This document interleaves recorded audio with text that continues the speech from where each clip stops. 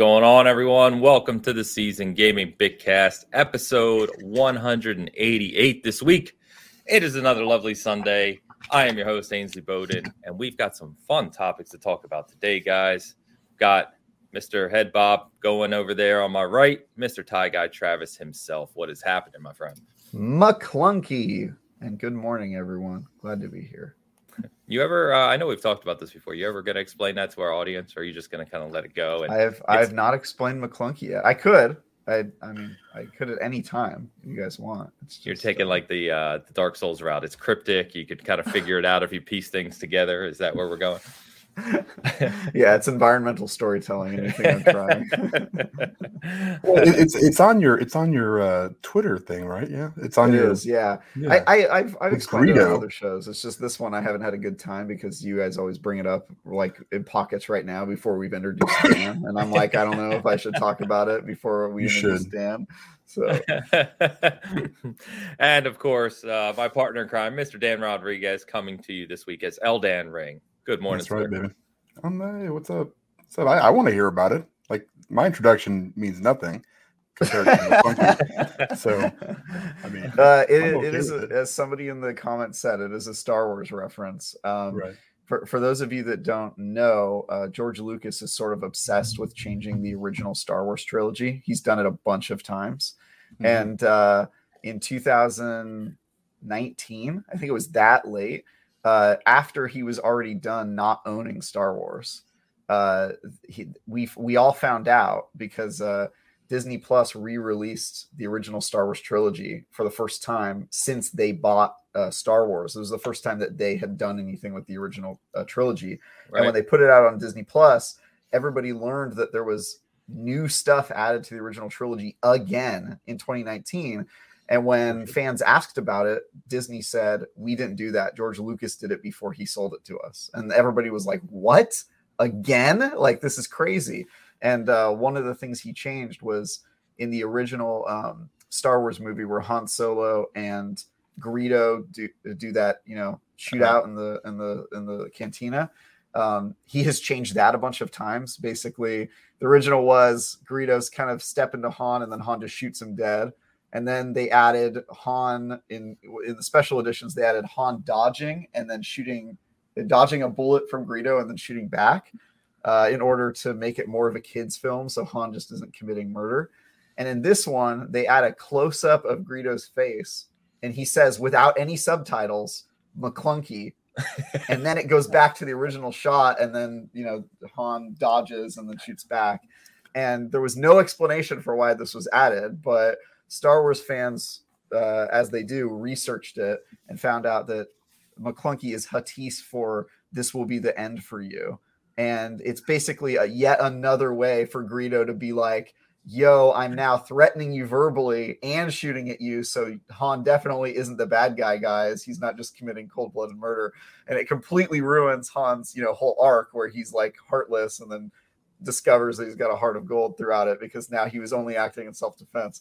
And it was absolutely terrible. And the day that happened, I was on an episode of Fireteam Chat, and everyone on that show had a catchphrase except for me. And so I just shouted McClunky, and nobody on the panel was expecting it, and they all just started cracking up. And so I just started saying it during shows. And now if you Google McClunky, the first thing you see is how that's weird that George Lucas added it, and then it's just me after that. Like, it's just all like stuff about me. So it's my catchphrase. I shout McClunky. That's what I do. So that is that's bizarre. I actually hadn't heard. I don't follow Star Wars too closely. I hadn't heard that it was changed again. Yeah, dude. Special editions what were they? Late 90s, early 2000s? Yeah, it was late 90s, and the reason that those changes happened originally was because George Lucas's ex-wife edited the original Star Wars, a lot of the original Star Wars movies, and so George Lucas re-edited them in order so he doesn't have to pay her royalties and stuff like that. It was like sort of like a petty like ex-wife move to like, I'll re-edit them that way you don't have to get anything from it, which is brutal. So and he's just been changing it ever since. Just keeps updating stuff. It's bizarre. Even when he didn't own it, he got another update in. It's crazy. So Well, I don't want to turn this into the Star Wars cast, but I think when you and Hogue sit down to have your Star Wars debate that we joked about last week, I would love to hear your thoughts on that point about Lucas. Is he okay changing things? I know a lot of Star Wars fans hate it, right? Because of the kind of, how precious, if you will, the original Star Wars trilogy is, but he created it. So I love hearing where people stand. Did create it, but also kind of ruined a lot of it, which is crazy. And the part that offends me is that you can't watch the originals at all. Like there's no way to do it. And apparently, according to a lot of people at Disney and like J.J. Abrams tried to get the original versions released, apparently they've been destroyed. And which is crazy. Like it's like a part of film that's just gone. The original versions of the movie.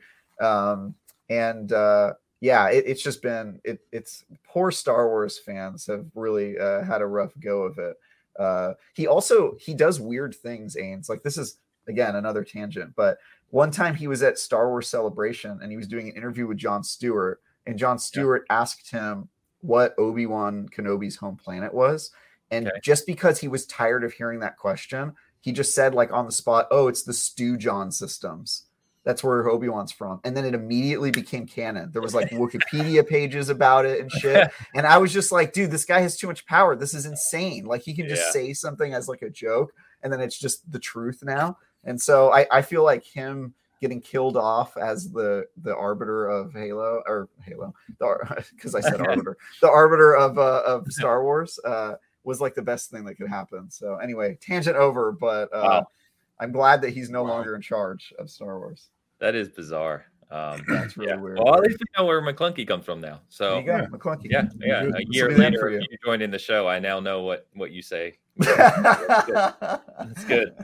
All right. Good morning, everyone in chat. Good to see you guys. Some new faces as well rejoining us, which is awesome. And by the way, Nick said George Lucas's ex-wife created Jar Jar Binks too.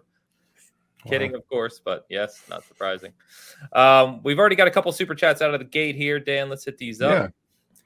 All right, Game Positive with the $6.99 Canadian super chat. Thank you, Game Positive. Good afternoon, you beautiful bastards.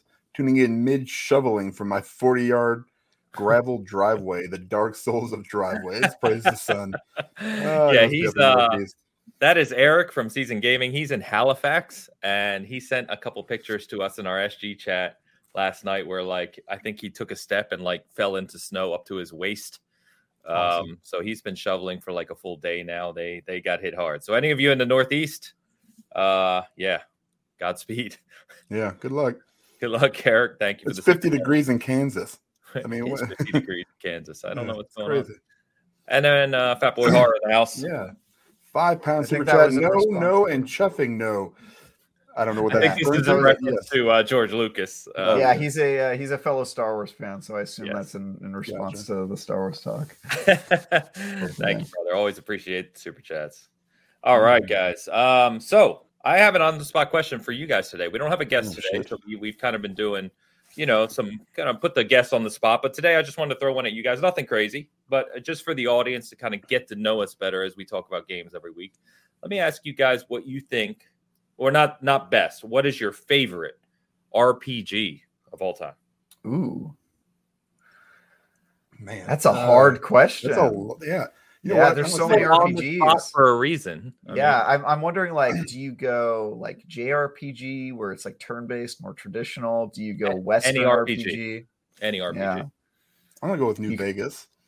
Really? Wow. Okay. Yeah, I think that one, because it felt like, more so than a lot of other RPGs, like that you weren't kind of, contained into, you really had to pay attention to how you build your character, and it made a difference, between in conversations, even just the minor conversations, if you didn't have a certain level in speech or whatever, it was one of the first ones, I guess, that I played that, I felt more like my character. Can you play something like Mass Effect or something, and you're Commander Shepard? Mm-hmm. No matter how you slice it, you're still going to be him. You're still going to go. Your journey is going to be probably the same as the guy next to you. This one, while there's an end game, there's several different endings, but the journey in between there was very unique to me, I feel, and maybe not, just me, but it all depended. You could go so many different ways, and I really like the setting. I think the story was well written. At the time, it was amazing. So, which game is this? Sorry, I feel like I missed the title. Vegas. Fallout New Vegas. Fallout New Vegas. That's a great game. Yeah, and it's I think my favorite Fallout game for sure. There's a lot Definitely of the best other written RPGs. one. Yeah, I mean it was just too. really good. Yeah, Obsidian, it's insane. Little. They are. Sorry, Dan. No, you're fine. Yeah, great pick. Little known fact: they had a collector's edition for Fallout New Vegas, which I have. It's rare, it's worth money, and it actually came with 7 real poker chips from the places in the casinos in the game that I actually have that. I have those chips in a glass case. I have them too. All of my other real poker chips from casinos around the world, which is kind of funny. That's nice. Because you're a gambler, as I learned recently, a poker player. Yeah, used to be. Yeah, man. So I think before we get to your answer, Travis, I was kind of having a little fun with this because I figure, especially when we don't have a guest, we can kind of include our live audience more too. So we got a lot of answers in chat, which I'll get to. But Travis, let's hear yours. Yeah, this answer was the immediate one that popped in my head when you asked me, and then I saw people talking about it in the chat as well. But I think I have to go with Elder Scrolls 3 Morrowind. Okay. For me, I didn't really like a lot of JRPGs as a kid. I like turn-based games, but a lot of JRPGs didn't click with me when I was younger. And Elder Scrolls 3 Morrowind was like my gateway drug Western RPG that sort of allowed me to get more into RPGs in general and eventually play a ton of JRPGs. But I think because Elder Scrolls 3 Morrowind stood out to me as like the first RPG I really fell in love with and just couldn't stop playing and kind of became like an RPG lifer based off of that. I have to go with it. It's incredibly obtuse. It's like impossible to play that game these days. Even if you download like graphic improvements, you're still in for a hell of a ride. But the world that it creates, the super weird, not at all knights and dragons fantasy world, the insane things you can pull off in that game, and the quest lines that don't hold your hand at all. Beating the main story in that game is insanely challenging. Like you have to figure out how to do everything on your own. And just everything about it is so good. And if you like Oblivion and Skyrim, like you owe a lot to Morrowind, even if you've never played it, because that game did so much to set up the universe and to kind of develop the Elder Scrolls series from what it was with Arena and Daggerfall, a very different game. I just that game to me will always have such a special place in my heart. I've probably played thousands of hours of that game. Like I played that on the original Xbox, and I probably had to buy like 8 copies because the original Xbox was so unreliable and things were always breaking all the time. I probably went through like 3 Xboxes and 8 copies of that game and had to restart my save file over all the time and stuff like that. And I didn't care. I still was all about that. That's when you know the game is good, right? Like you start a brand new one. And Morrowind it's probably number 2 for me too. It's nice. So good.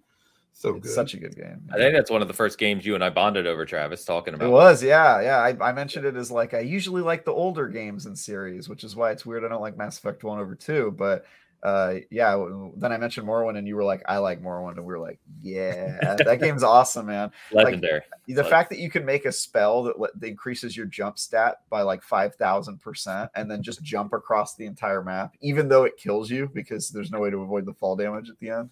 So funny. Just the stupid stuff you can do in that game.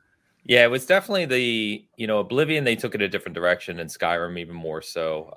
And for all its greatness in Skyrim and Oblivion, Morrowind is special because they generally speaking, don't make Western RPGs like that anymore, where there's just, it's like you said, it's obtuse, and yet you have almost complete freedom, where you can just do all kinds of wild stuff in that game. So that's a great pick for sure. We've got a lot of comments here. So someone, Walt said Final Fantasy VI, legendary. I think that's got to be up there. The Fat Boy Horror, I know, and I have bonded over this, is Phantasy Star 1.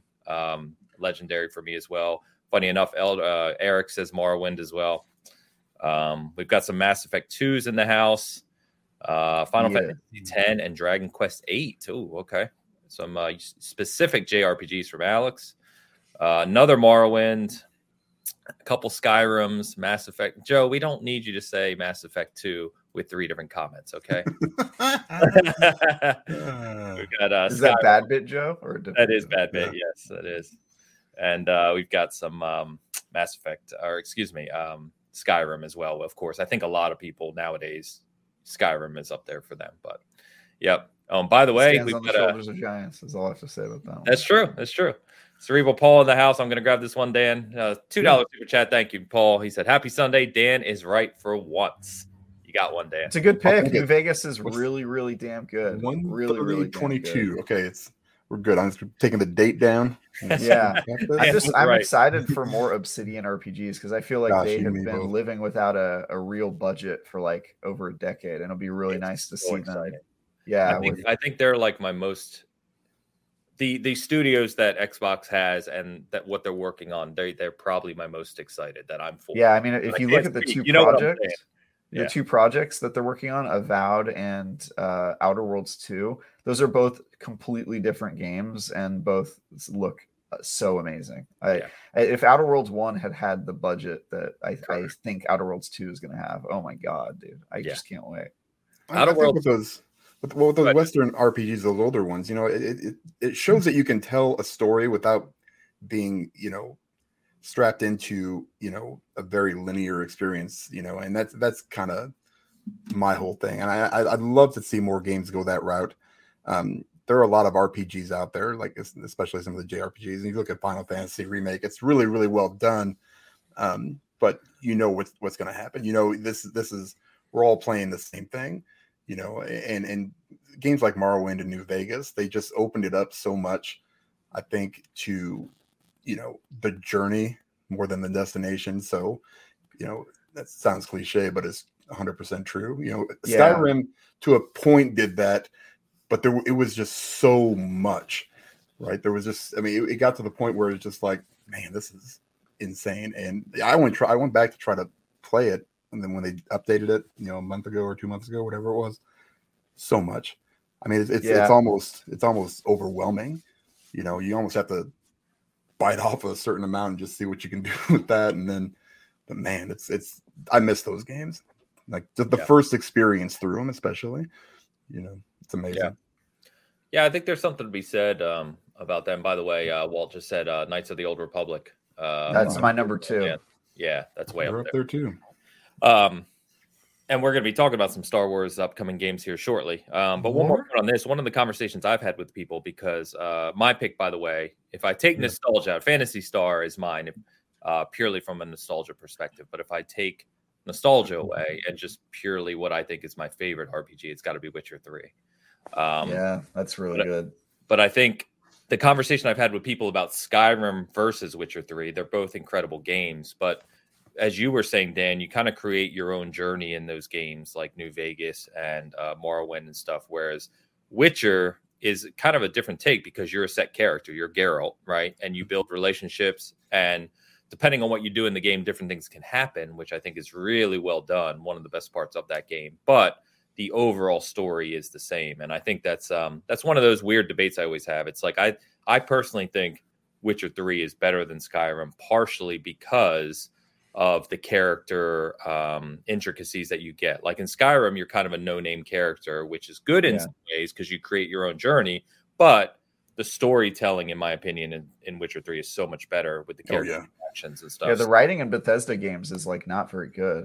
None of their RPGs are like particularly well known for the story, whether it's Fallout 3 or Fallout 4 or Skyrim or even Oblivion. It's your experience. None of those games are really known for.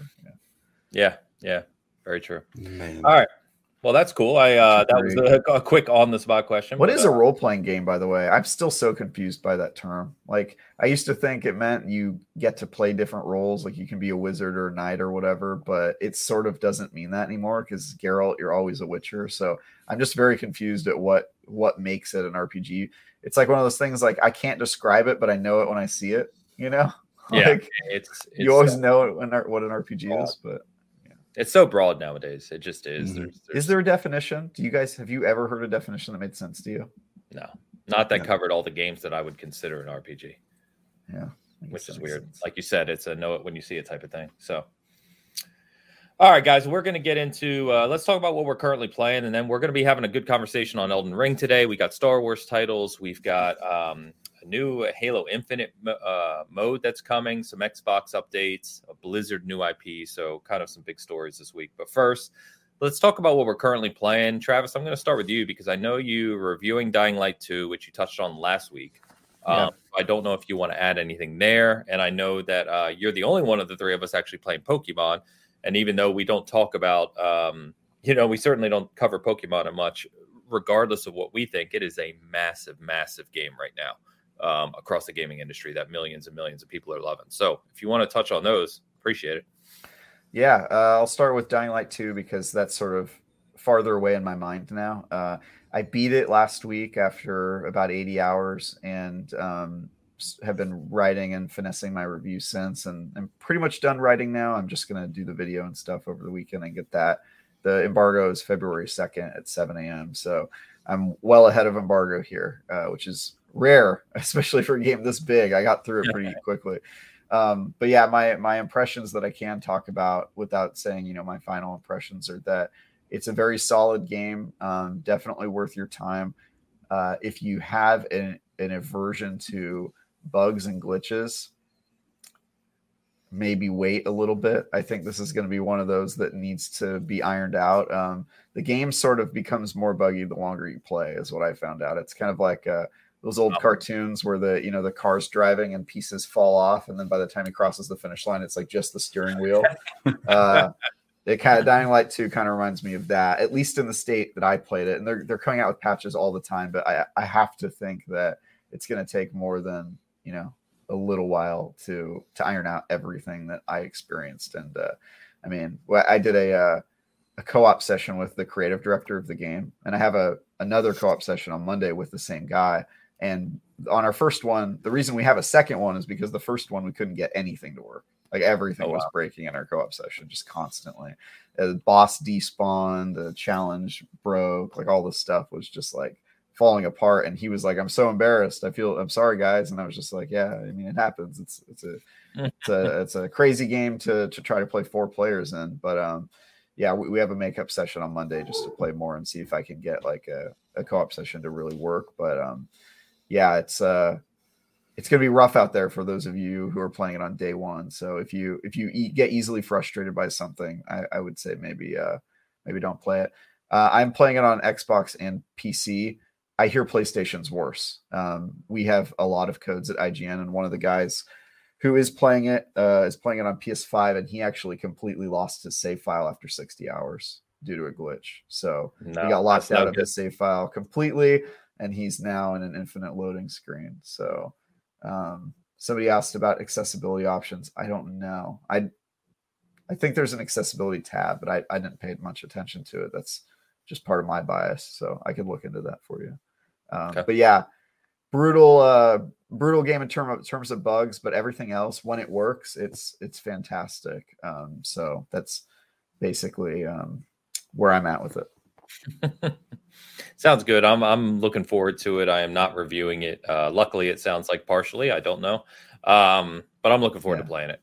I really like the first one, and I like, again, the RPG aspects of the game with weapon building and exploring and the city and all that stuff. So, and you said that those aspects of it are still excellent. Oh, fantastic. So. It's so good. It's so much fun to play. It's really like if the game had worked, my review would read a lot differently if it worked more consistently. But that's basically all I can get into. I obviously have other thoughts about like the story and stuff that I can't talk about because it's past their first 10 hours and the stuff I'm allowed to give impressions of. But that's that game. And then the other one's Pokemon Legends Arceus. I think it's how you pronounce it. IGN gave it a 7 out of 10, which I mostly agree with. I might go a little bit lower on it. But the highlights are that it's fantastic that Pokemon is finally trying new things. It's not like the original formula with Pokemon at all. You actually walk around and see Pokemon in the wild and can choose to combat or fight them or throw a Pokeball at them, which is really cool. Not anything we've seen before in the Pokemon franchise. Okay. But it also suffers some like growing pains. The main one being that the open worlds are atrocious. Like they are just big, barren, empty wastelands with like nothing there, and like trees where they use the same asset like a million times, and it gives me vibes of like Breath of the Wild. No, Breath of the Wild is much better by a lot. And I think you know that. I think you've seen screenshots of both games and realized one of those is much better. It kind of reminds me of those like low budget pony games where you ride a pony and the world. You ever play one of those games like as a joke or because you're hilarious? But those games were like you're riding a horse, and clearly the focus is on like the fantasy of riding the horse, and so the worlds are just like big open plains with like 4 trees. They're just like the most like barren, low res worlds out there, just because that's not what the game's about. That's sort of what it reminds me of in the Pokemon world. I saw somebody tweet that, and it was like spot on because I played those games before. I kind of have an addiction to playing really bad games. I'll wait till they're on sale for like $2 and then buy them just because I want to see what they're like. But yeah, the open world is pretty rough. I do like that the games are much harder. Like you really get destroyed by some Pokemon in this game, which I think is really cool. But anyway, yeah, my review is sort of that. It's good that they're changing things. I like that it's new and different, but I think the open world they created is really not good. And granted, I'm early in the game. I haven't seen all of it, but I hear it's pretty consistent. Kind of feedback, and I probably would have settled maybe at a 6 or a 7, somewhere around there, just based on what I've played so far. But I think the IGN review is pretty close to my opinion, with the notable exception of that I tend to think it's a little bit more tedious than she did. She was just like, our reviewer is just happy to be in the world catching Pokemon, and I'm there and I'm like, all right, I have a quest where I've got to like catch 25 of the same Pokemon, and I'm like, I don't want to do this. Like this is a nightmare to me. So I was playing it last night while watching a show, and it was a lot more fun when I had a little bit of like a distraction and separation from it, playing it in the portable mode while I had something else to kind of pay attention to. The best game I've ever played when I'm watching other entertainment. Yeah. I mean, some games are like that, man. I also do that a lot with Destiny, and it can really improve the experience when you're grinding, when you have to just grind, and it's just like, I like this game, but I have to do a thing I'm not really looking forward to. But it's good to have those types of games. Yeah, I know we talked last night a little bit, but it's IGN kind of came in on the low end, I think, of the review scores, and because I see a lot of people on my timeline who just adored this game. So I don't know. I mean, Pokemon obviously has that nostalgia and love factor with it for a lot of people, so I'm sure that's playing into it. But no matter what, I think, or reviews, it seems a lot of people are enjoying this game, which is awesome. Yeah, it is very good, and it's true. IGN was on the lower side. I think some of those high reviews are crazy because there's like so like there's obvious flaws. Like I saw an outlet give it a 100, which I was just like, dude, like there are some serious criticisms about this game that I think would be crazy for you to not include. But that said, at its core, like it is super fun, like just running around the world and catching Pokemon and doing battles and leveling up and all that stuff, and the weird setting because it's actually like a super prequel. So Pokeballs have like just been invented, and people are still figuring out that you can catch Pokemon and stuff, and all of that's super cool.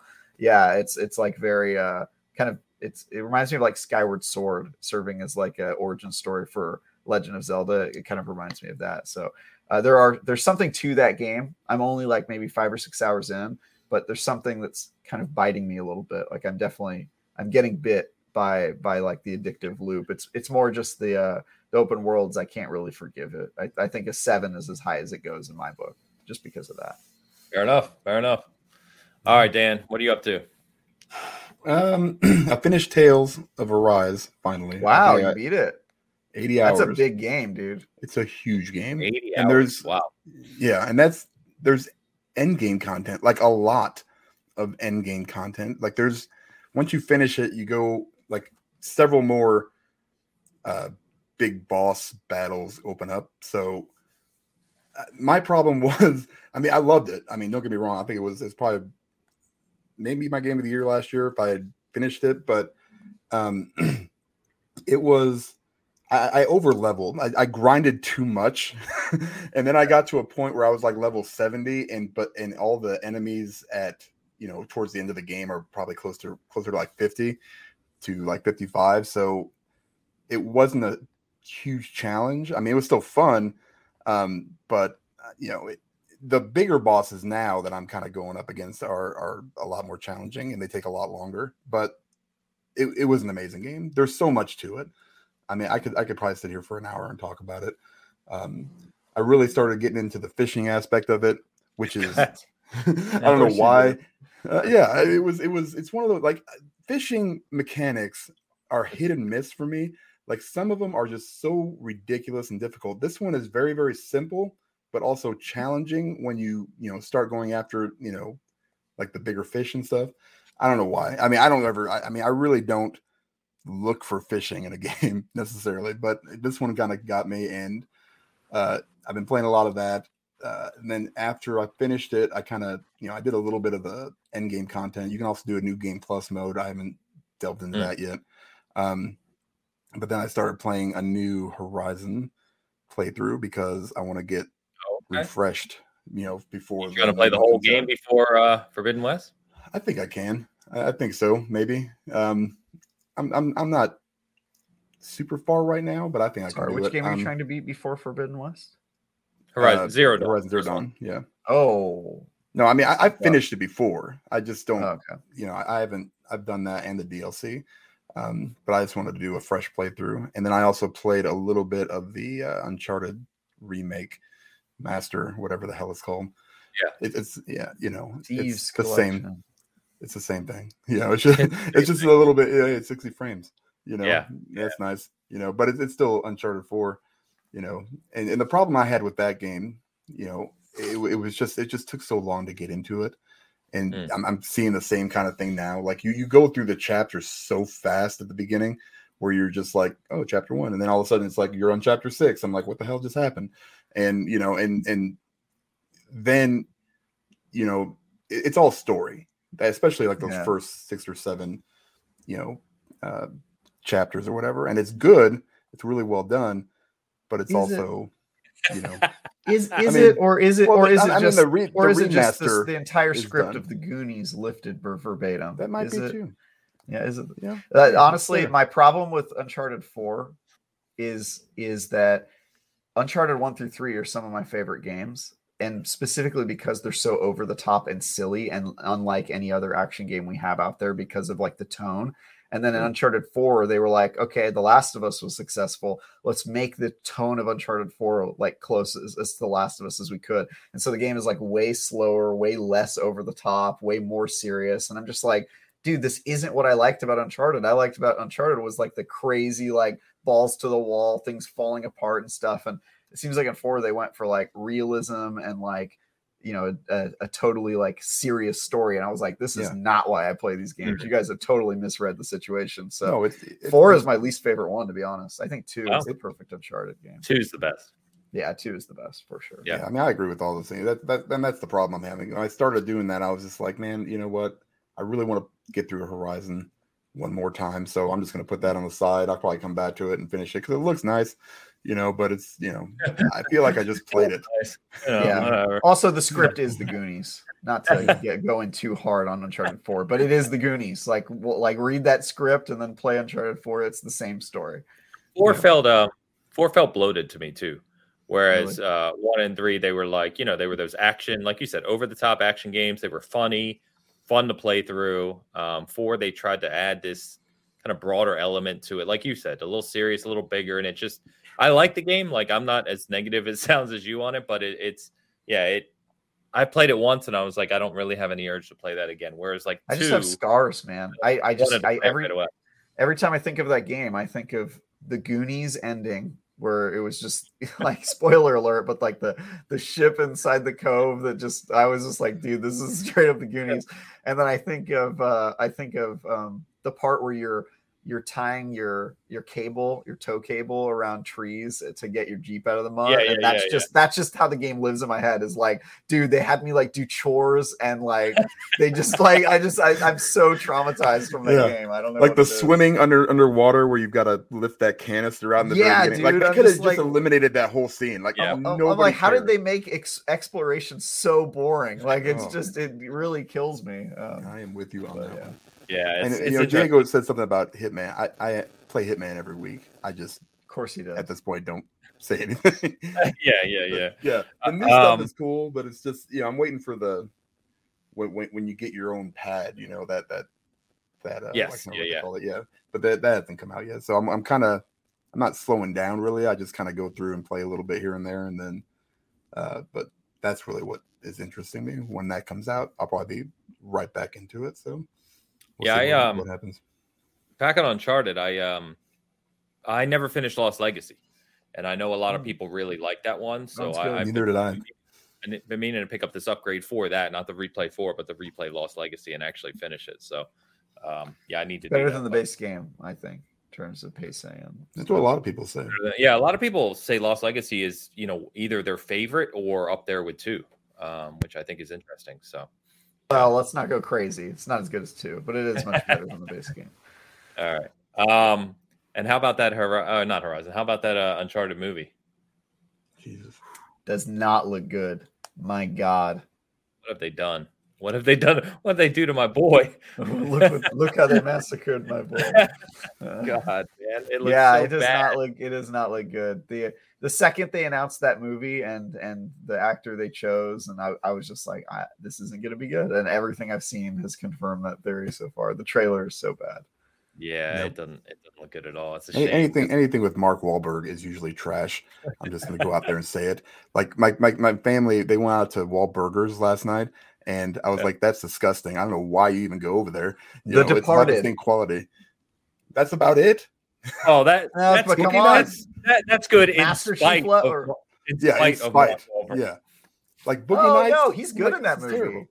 No, come on, he's good in that movie. His character is one of the best characters. He's like a smaller version of Tom Hardy, but less sexy. And I don't even know if that's I don't know how you get smaller sexy one or less sexy than Tom Hardy, but that's him. The truth finally comes out, Travis. I knew all along Dan loved Tom Hardy. Wow. What about Ted? Well, yeah, but that's because of Seth MacFarlane. No, he's good in that movie. All he does is sit there and smoke pot. He's good in some movies. He's like, you got my teddy bear. I don't even know what the hell. He's an idiot. He's a dumb idiot, just like Tom Hardy. All right. Let's not get me started. Let's talk about Elden Ring, something I also don't like. But let's go. I can tell that Dan is aroused right now talking about Tom Hardy. Maybe. I can just tell.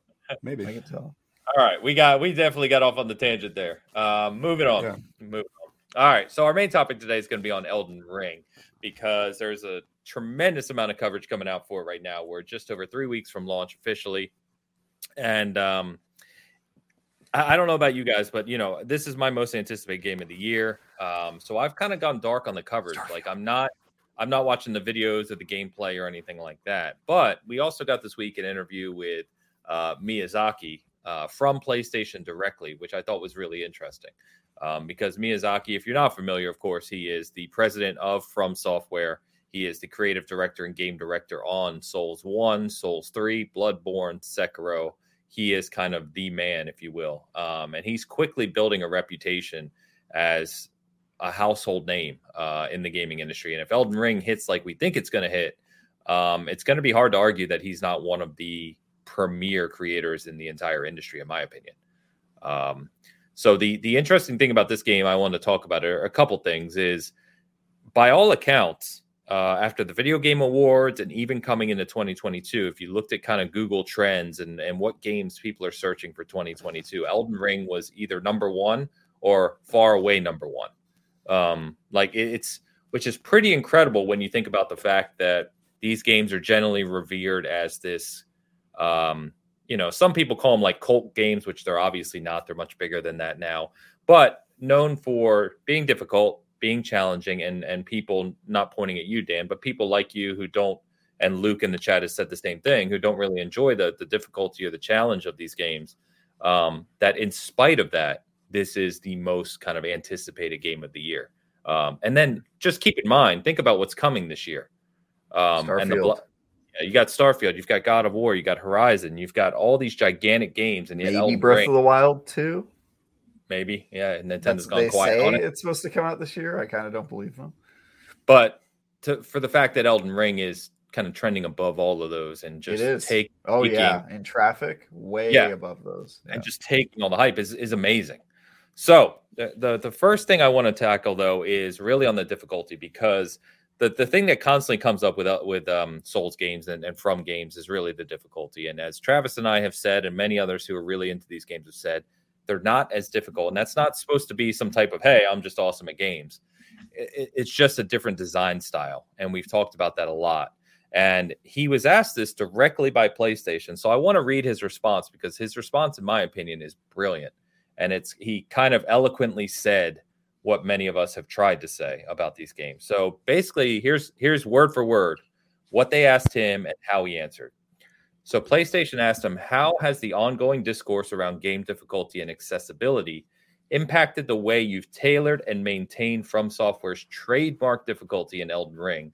Was that something your team has been trying to be more mindful of? So basically asking him, is he aware of this conversation, and how are you changing it? Changing the difficulty for this new game. And here's what he said. He said, yes, we have. It's a valid discussion. I feel like our approach to these games, not just Elden Ring, is to design them to encourage the player to overcome adversity. We don't try to force difficulty or make things hard for the sake of it. We want players to use their cunning, study the game, memorize what's happening, and learn from their mistakes. We don't want players to feel like the game is unfairly punishing, but rather that there's a chance to win a difficult encounter and make progress. We understand that Souls-like games are regularly associated with impossible levels of difficulty with high barriers to entry, but we try to design the games to make the cycle of repeatedly trying to overcome these challenges enjoyable in and of itself. So we hope that Elden Ring and the new options it provides will be a success in that respect. He goes on to say, in Elden Ring, we've not intentionally tried to lower the game's difficulty, but I think more players will finish it this time. As I mentioned, the player's level of freedom to progress through the world and return to a challenge are all elements that I feel will help people get through the game at a more leisurely pace. Also, there isn't a focus on pure action. The player has more agency to dictate their approach against, for example, the field bosses in the overworld, and how they utilize stealth in various situations. We've even reduced the number of hoops that you have to jump through to enjoy it with multiplayer. So we hope that players embrace that idea of receiving help from others. And overall, we feel the clear rate will go up because of these things. So that's a lot. But basically what he's saying, like I said, more eloquently than some of us have tried to say, is it's not that the games are overarchingly difficult. It's that they are very different from other modern games. And they kind of require you to repeat decisions, learn from your mistakes, try new things, learn game mechanics. And then you're rewarded for doing so. And I personally, I know we've gone back and forth on this, but I want to hear your guys' thoughts. And the chat, by the way, let us know what you think. But I love this answer. I love this answer, because he's basically saying, look, here's how we design the game. We feel it's fair way to design the game. We give you all the tools at your disposal. But no, that was a long-winded way to say we're not changing the way we design our games because people think it's too difficult. And I love that. Yeah. I think it's sort of Dark Souls, or the Souls series, or Miyazaki games in general, which he's created a lot, as you went over, Ains. Although I should mention he also created Demon Souls. Souls as well, yeah. And that's where I knew him from decades ago too. But yeah, Armored Core, I think he was involved with some of those. So but Demon Souls was definitely the one where I first got on, and I was like, dude, this guy's awesome. Like, he's doing stuff that nobody else is doing in the industry. I think Dark Souls is a little unfairly judged in a lot of regards when it comes to difficulty, because another game that you die a lot in is like Hades, right? And you never heard anybody talk about the accessibility or difficulty of Hades. And I think the difference between those two games is, in Hades, when you die, you're sort of rewarded a little bit more obviously. Like the game gives you story beats and some other stuff to do, and then sets you back out into the world. But dying a ton is still part of that game. Like it's still part of its design.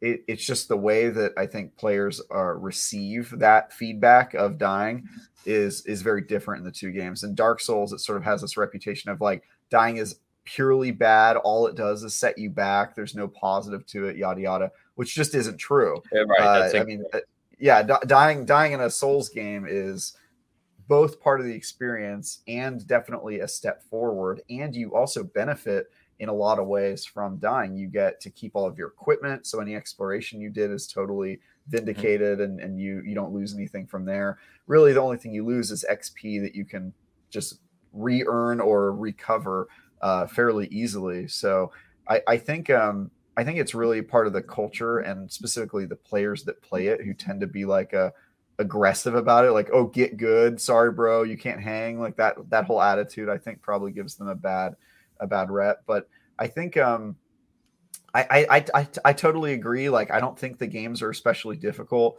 I don't think that they need to be changed. I think they're perfectly tuned, and I think it really is all just about your attitude of when you die. Like, are you the type of person who gets pissed off and goes, this game isn't fun anymore because I died? Or are you the type who dies and doesn't really see that as a fail state, but just part of the process of like beating the game is just you have to die a couple times, and then eventually you learn from those mistakes and you learn the patterns of the boss or whatever, and then you overcome it. If you go in with that attitude, the game really isn't hard and also isn't something that's particularly frustrating. So I totally like that he's sticking with to his guns there. I don't think that you need different difficulty modes in Dark Souls. I don't think that the game isn't accessible. I mean, a guy beat Dark Souls 3 with bananas. People have beaten it blindfolded. People have, like there's so many examples of people beating that game. I just really don't think. I think the only people who are saying it needs to be easier or more accessible probably really haven't given the games a try, because I think if you've tried those games, honestly, you'd come to the conclusion that they don't really need additional balancing or accessibility. Like, they are designed to do the thing that they do, and they do it incredibly well. And dying is part of that. Yeah. So I agree, because I know we've talked about this before. There's some comments here which are kind of mixed, as you would expect. So like Walt, for instance, says, the sense of accomplishment you get for surpassing encounters in a From Software release is unparalleled for me compared to any other game experience. And I generally agree.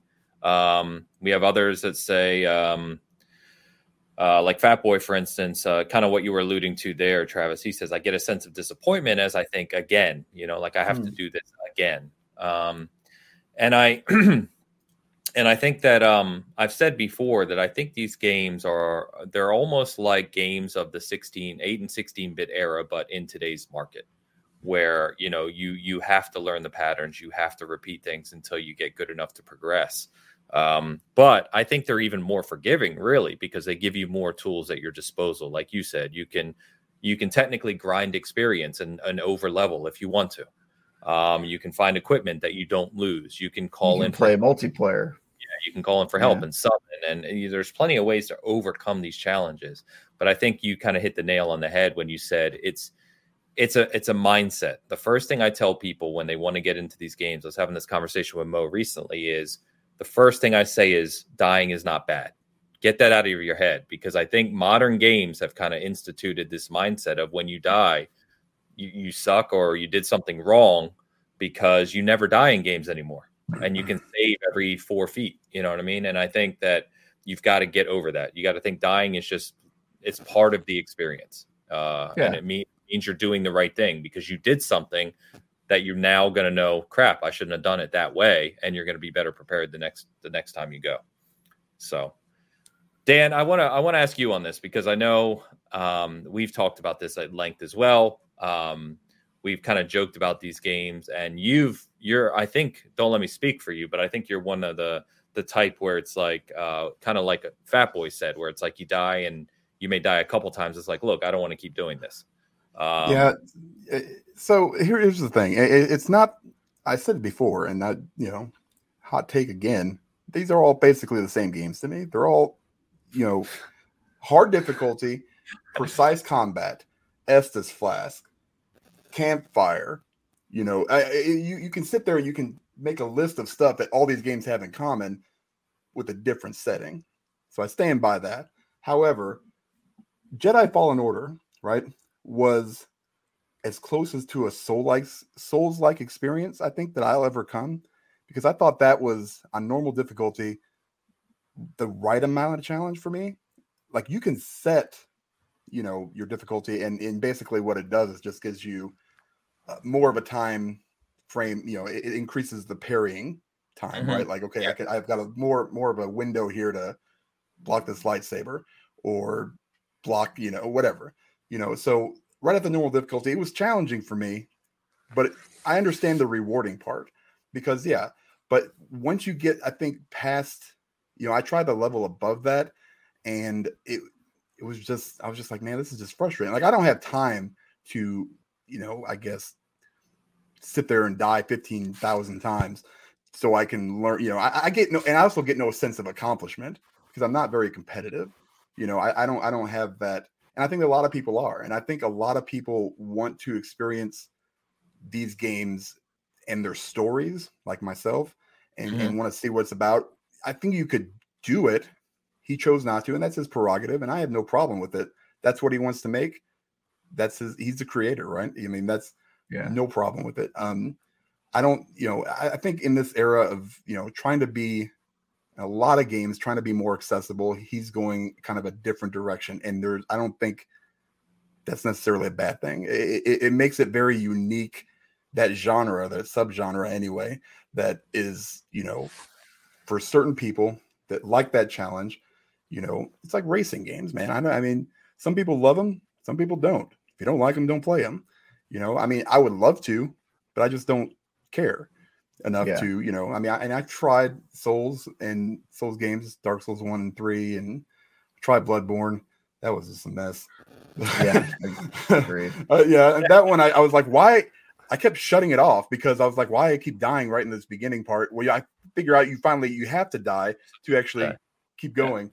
So, like, I didn't even make it past the graveyard. It's a metaphor. Yeah. I just think I'm not saying that dying isn't frustrating in some games. Like, it kind of just depends on how a game is built, because in roguelikes, dying is essential, and everyone kind of just knows that. Like, everybody knows you're going to die in Deathloop, and everyone knows you're going to die in, Skull the Hero Slayer, and these sorts of roguelikes where it's designed. But in Dark Souls, for some reason, it's grouped into this group of games where dying is bad. There are some games where dying's bad, where, like, you lose 30 minutes of progress. Persona 5, that's a game I never want to die in. Like, there's no good parts to it. You just have to regrind the same fights, and you lose like 30 minutes of your time, and there's like hard saves. But Dark Souls is designed around the idea that you're going to die a lot, so they make all the right moves. They're like, all right, checkpoints are going to be like super nearby. You're never going to lose any of your items. Like, all the stuff is sort of set up so that dying is like more of a controlled kind of experience as possible. And so it's not really a matter of like get good or don't die ever or anything like that. It's just, you kind of have to realize that these games are designed in a very specific way. And if it's your first time playing through, you're going to die a lot, and that's fine. It's not a negative part of it. And to your point about the story, Dan, I find it weird that people want to just like play Dark Souls just for the story and have like an easy mode or a mode where they can't die or whatever.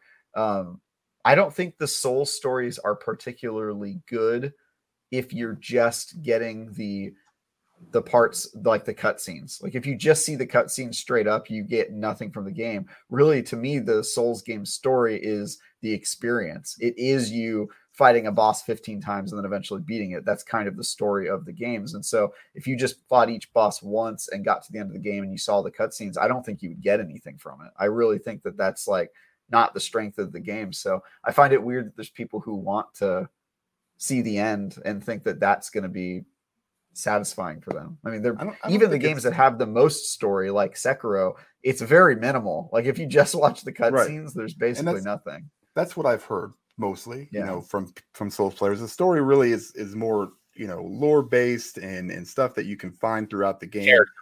Character based. Yeah. Okay. Well, and it's really not that's really not the reason these games are made. It's not like, and that's fine, you know, and I totally understand that. I think it can be done, and I think Jedi Fallen Order proves that it, you know, those options can be included. Whether or not he chooses to do it, obviously he doesn't. But with this game, with Elden Ring, I think for me anyway, I love Game of Thrones. I love what, you know, George R.R. Martin did. So I mean, that from a story aspect, I'm thinking maybe this will have more content, or, you know, or more of a fleshed out story, more of a, you know, this is why I want to do this. This is what's happening in this world. I don't know that for sure, you know, and like I said, I can't comment on Dark Souls games because I haven't played them really. I mean, I've only played very minimal amounts. You know, I can just base it off of what other people have said about the story. But that's some people play it for different reasons, though. You know, games in general. You know, I mean, I play Horizon for, you know, a little bit of both, you know, and I want a good story, like God of War. You know, it's a very, very good story. I really like the, you know, the father-son relationship and how they did it, and the gameplay was just kind of, you know, additional to that, you know, to me, you know. So it's I think it's just all on the person. I really do. And I used to play games, you know, beat Ninja Gaiden back in, you know, the NES days, Nice. you know, and that stuff was hard. But that was, you know, I was also way younger, and, you know, I didn't have shaky hands, and, you know, I could see without having to squint and, you know, do all this other stuff. So, you know, that's another thing for me, is just, I'm just getting older. You know, I don't have the physical capabilities, you know, to do what I used to do in games. You know, that's again another reason why I don't play multiplayer. My reflexes aren't nearly as good as they were 10 or 15 years ago, where I could, you know, snap to a, you know, see that sniper. And, you know, I when PUBG came out, there's a good example. I played one game on Xbox, right? My first game, and my son was sitting there watching with me, and I'm on like a 65-inch screen TV, you know, and we're sitting there playing it, and I'm down to 3 people, and he's like, I'm like, where are these other 2 guys? You know, the circle's getting smaller. He's like, oh, he's right there. I'm like, what the hell are you looking at? I'm over there like, what? This little tiny dude way out in the distance. I don't know how he saw him, like in a tree. Or, you know, I'm just like, what? How did you see that guy? There is no way. I would have been annihilated. Actually, ended up winning. You know, got my chicken dinner. Never played another game except with Lanes a couple times, and that was it. Which was hilarious. I mean, yeah, I mean, it's one of those things where it's just physically I'm losing that capability. Mentally, I don't care about, you know, the challenge, because that's never been one of those things that have, you know, pushed me into the hobby, I guess. It's more of just experience the story. And like I said, I'm not really not missing much, apparently, you know, with the Souls-like games. So Yeah, I'm fine with what he wants to do. You know, do what you're going to do. You know, I appreciate that there are these genres and games that people do enjoy, and that really, really enjoy them. Is there a little bit of FOMO? Yeah. But, you know, I can't play everything. So, you know, only so much, you know, time in a day. So I was going to say, I think there's a couple differences there. There's a couple things I want to comment there, and there's some comments I want to get to too. Sure. In fact, Joe had a fantastic comment here, which I think is really on point, which is they're lore rich, not narrative focused. And I think that's a really good comment. You mentioned like God of War, Dan, and as you play through God of War and you get the experience with Kratos and his maturation, and then his experience with Atreus and the relationship with his son and all that, that's all narrative driven, right? Mm-hmm. And generally speaking, qualms aside, when you think about the PlayStation first party games, they're narrative driven. That's what they've become known for, and that's, some people love it, some people don't. Doesn't matter, but that's what they are. Whereas lore rich is a good way to say it, because these are games just like the gameplay itself, almost, where they are a bit cryptic and they don't hand you everything, and you don't get the 5-minute cutscene where it's like a movie. It's pretty much the most opposite thing of Kojima you can think of. Where there's tons and tons in the game. There's tons of backstories to the characters. There's just an incredible amount of lore, as Joe alluded to. But you, the player, have to seek that out. Maybe you can do both, right? And Prey, I think, proved that more than anything else. You know, that was a very good narrative-driven game with a ton of lore if you actually took your time. Yeah, you definitely can. Prey. Oh yeah, Prey. Yeah, I mean, you definitely can do both. But I think Dark Souls intentionally doesn't do both, because the narrative is sort of, I think it distracts from the experience of, like, you know, immersing yourself in the world and stuff. Based on what I said, based on Martin doing the story and helping with the story, do you guys think that this will have more of a narrative than previous Dark Souls? It sounds like he helped with the world building, not the story. So I think it's going to be the exact same thing. Okay. Actually, in an interview with him, he talked about how he created elements of the world and the characters, but that's it. And his involvement apparently ended like 5 years ago. Then it makes sense. Yeah. So it was just like kind of a big name drop.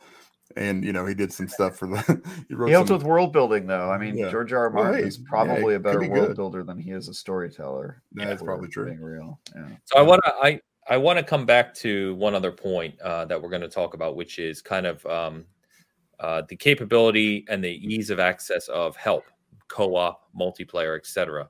But before I do that, so the interesting thing here, two points. One is that Paul was talking about accessibility. And I think that oftentimes difficulty and accessibility are kind of merged together when they shouldn't be. They're two different topics. And so let's be clear that we're talking about difficulty, not accessibility. Accessibility, especially as I know Paul's referring to it, is the capability for people in general just to be able to play the game. And I don't think any of us, I'm can say openly, I'm not playing Elden Ring yet. I did play the tech test. I don't know what the final game will have in terms of accessibility options. So I don't know what that looks like. I don't know if From's going to do a good job there or not. It's obviously becoming more and more standardized across AAA studios to really make games accessible. I don't know where that stands. I don't know if either of you guys have any insight. I don't, but I don't know what that looks like in this game. I don't as well. Sure. The other thing I find interesting, and Fatboy said it somewhere, I can't really find it. Oh, he said he's the guy who beat Ghouls and Ghosts, and I know Ghouls and Ghosts is always one of those 16-bit era games that is considered, pinnacles of difficulty, and it was an incredibly difficult game. I have beat it as well, just because I've loved those games in the past. But he said I think these games are bullshit, for lack of a better phrase. I agree. I agree with that. I mean, because I think those games are poorly designed in terms of the death mechanics, because there's no positive to doing it except for you just lose time and progress. He said he beat Ghouls and Ghosts, but he thinks these games are bullshit. Souls games. That doesn't make any sense to me. I agree. I was like, wait, what? Yeah, no, there's some, like, I read that comment and my first thought was like, okay, what? So you like games that have like really shitty death mechanics where when you die, you have to start all over again and you lose everything, but you don't like a game that lets you keep most of your progress and like is way more accessible in terms of difficulty. Like it's crazy to me. I just think it matters. It depends on the game. Like I said, some games dying is just a net negative. It's terrible. You gain nothing from doing it. You just lose time. And some games, dying is just a part of the game, and you just have to sort of figure that and go into it. And I think we've all played games and know the difference between those two. Like we've all died and just been like, oh God, I want to turn this game off. I lost so much. But I don't think that's the problem here. Yeah, but accessibility is a separate discussion. Accessibility. I think difficulty, as long as you can play the game on the platform, it has options for accessibility.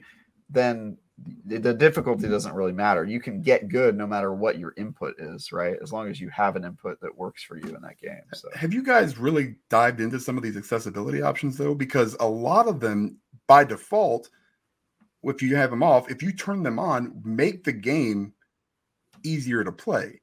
All right. If you turn on auto aiming, all right. So accessibility and difficulty actually go hand in hand more than you guys. I understand what you're saying and that they're different, but by having that accessibility, you are at times, depending on the game and the accessibility feature, making the game easier. That's true.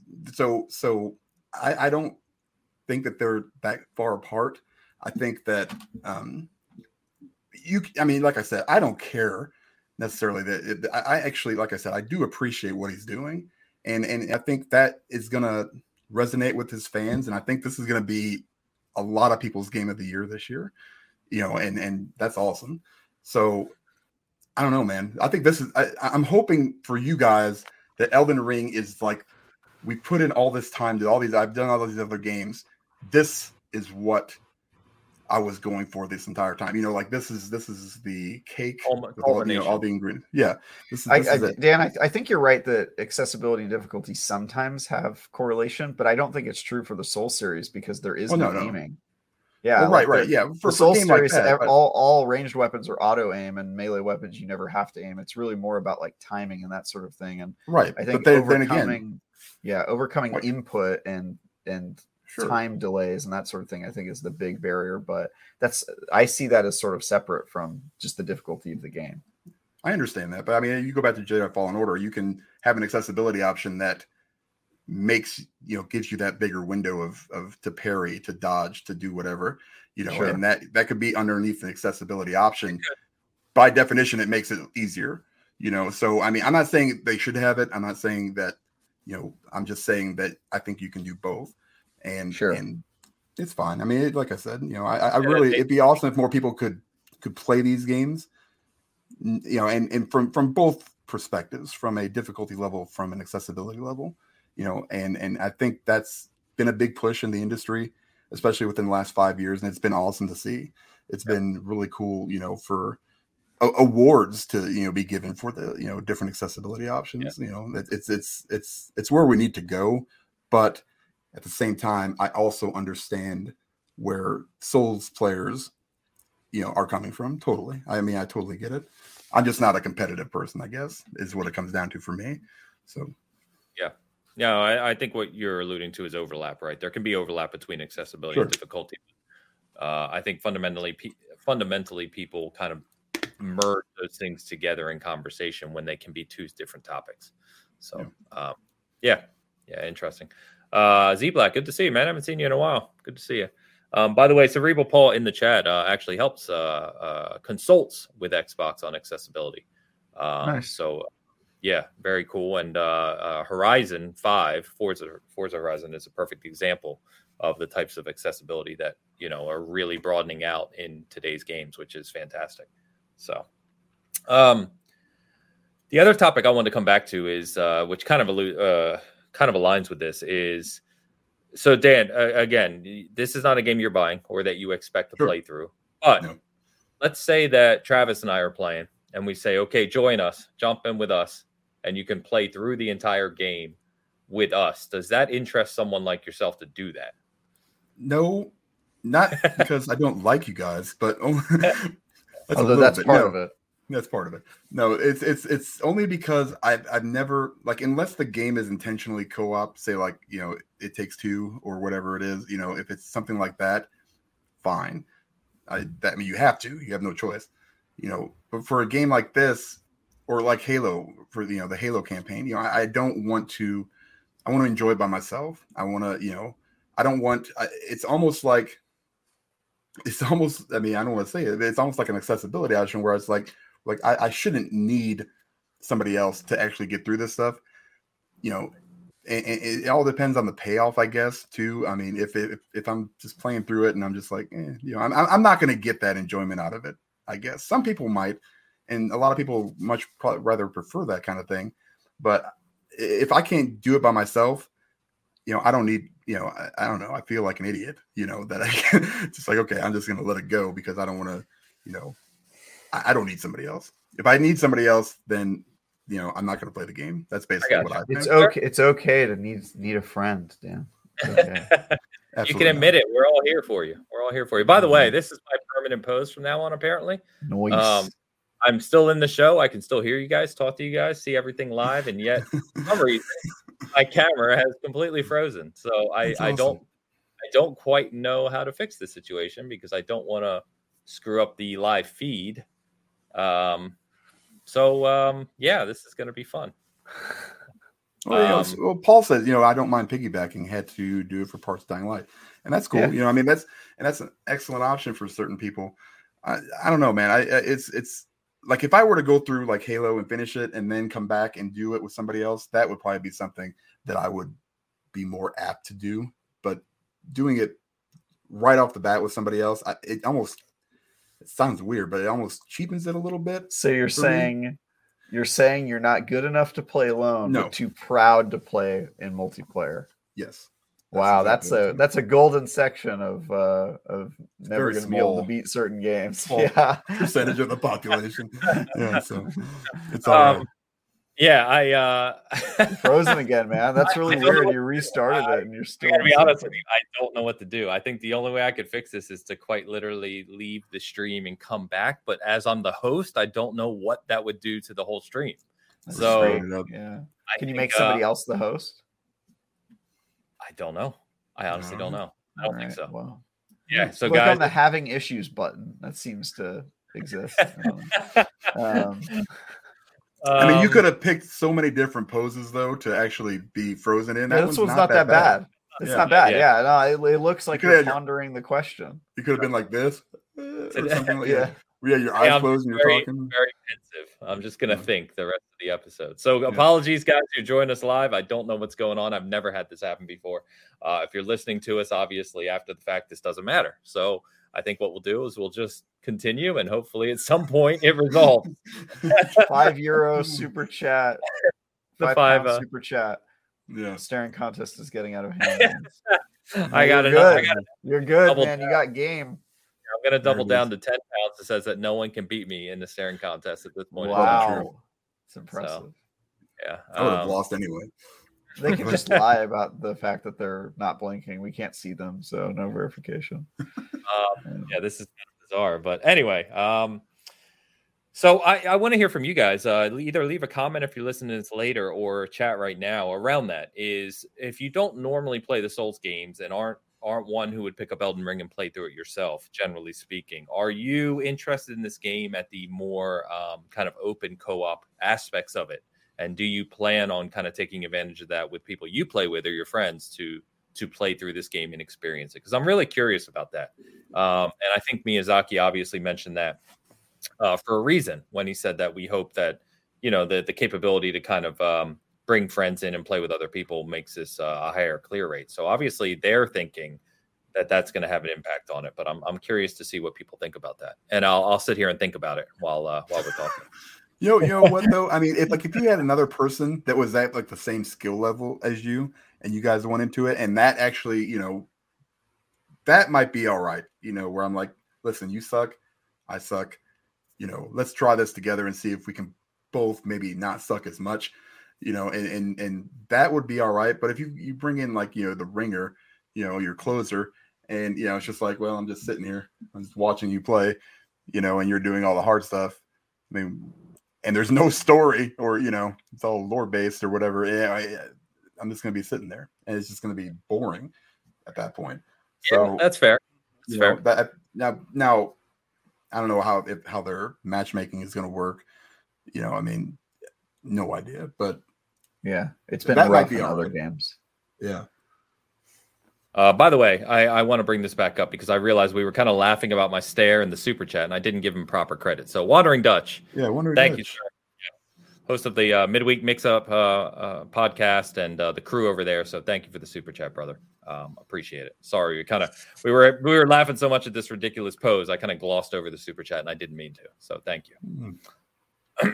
All right. Well, guys, we are just over 3 weeks away officially from Elden Ring. I don't know what the embargo date is. I think the last thing I wanted to ask you guys is, we know that Sekiro won Game of the Year at the Game Awards in 2019. Sekiro, if you're familiar with it from the From Games, is a more focused experience. And what I mean by that is you're a set character. There's no character creator. It's a set story. It's kind of it's a very From game, but it's slightly different from the other From games. And so I guess the question I want to ask you guys is, knowing how popular this is trending, the conversation we just had, knowing that it's still going to be very difficult, but slightly more capable in terms of the co-op options, do you think this is the game for From that truly transcends their image of only being for people who like difficult games? I think so. I think I already said, I think it could be Game of the Year for several people. I think it will. Unless it comes out and it just sucks and it is buggier than hell. I mean, and people are just like, what is this? Or it's super easy. And Souls-like players are like, what am I playing? I can tell you neither of those things are true. Okay, yeah, well, then it'll be fine. I think it will break through. I think there's enough of a fandom for these games that it will 100% be nominated next year for Game of the Year in the Game Awards, at least. But I think it'll also be on several people's individual lists. Yeah. So yeah, I think it'll transcend it. Okay. I kind of think no, I guess is my answer.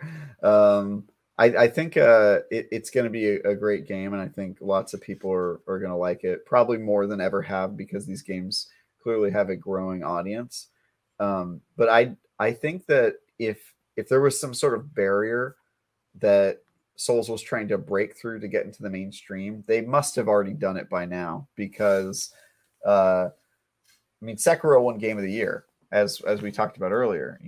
It won Game of the Year, and all of the other Souls games have had increasingly larger audiences, but they still have that reputation for being for hardcore people that like these extreme games. And I honestly think that reputation probably plays to their strength a little bit, or plays to their advantage rather, just having that reputation.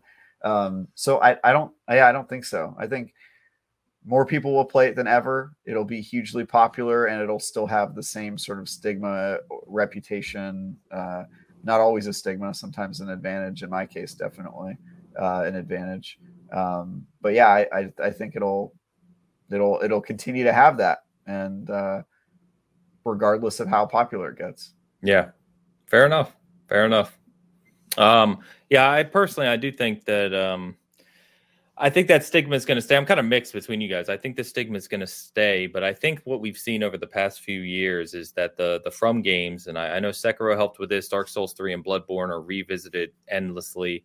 I think that they've just grown and grown in popularity. And I think that this game has so much hype behind it. There's so many people who have just recently discovered the Souls games that are looking forward to this, joining the experience at a launch. You know what I mean? Like, they might have played Dark Souls 3 last year for the first time, but that was 5 years after launch, and they didn't get to experience it with the community when it released, which is a whole different thing for Souls games.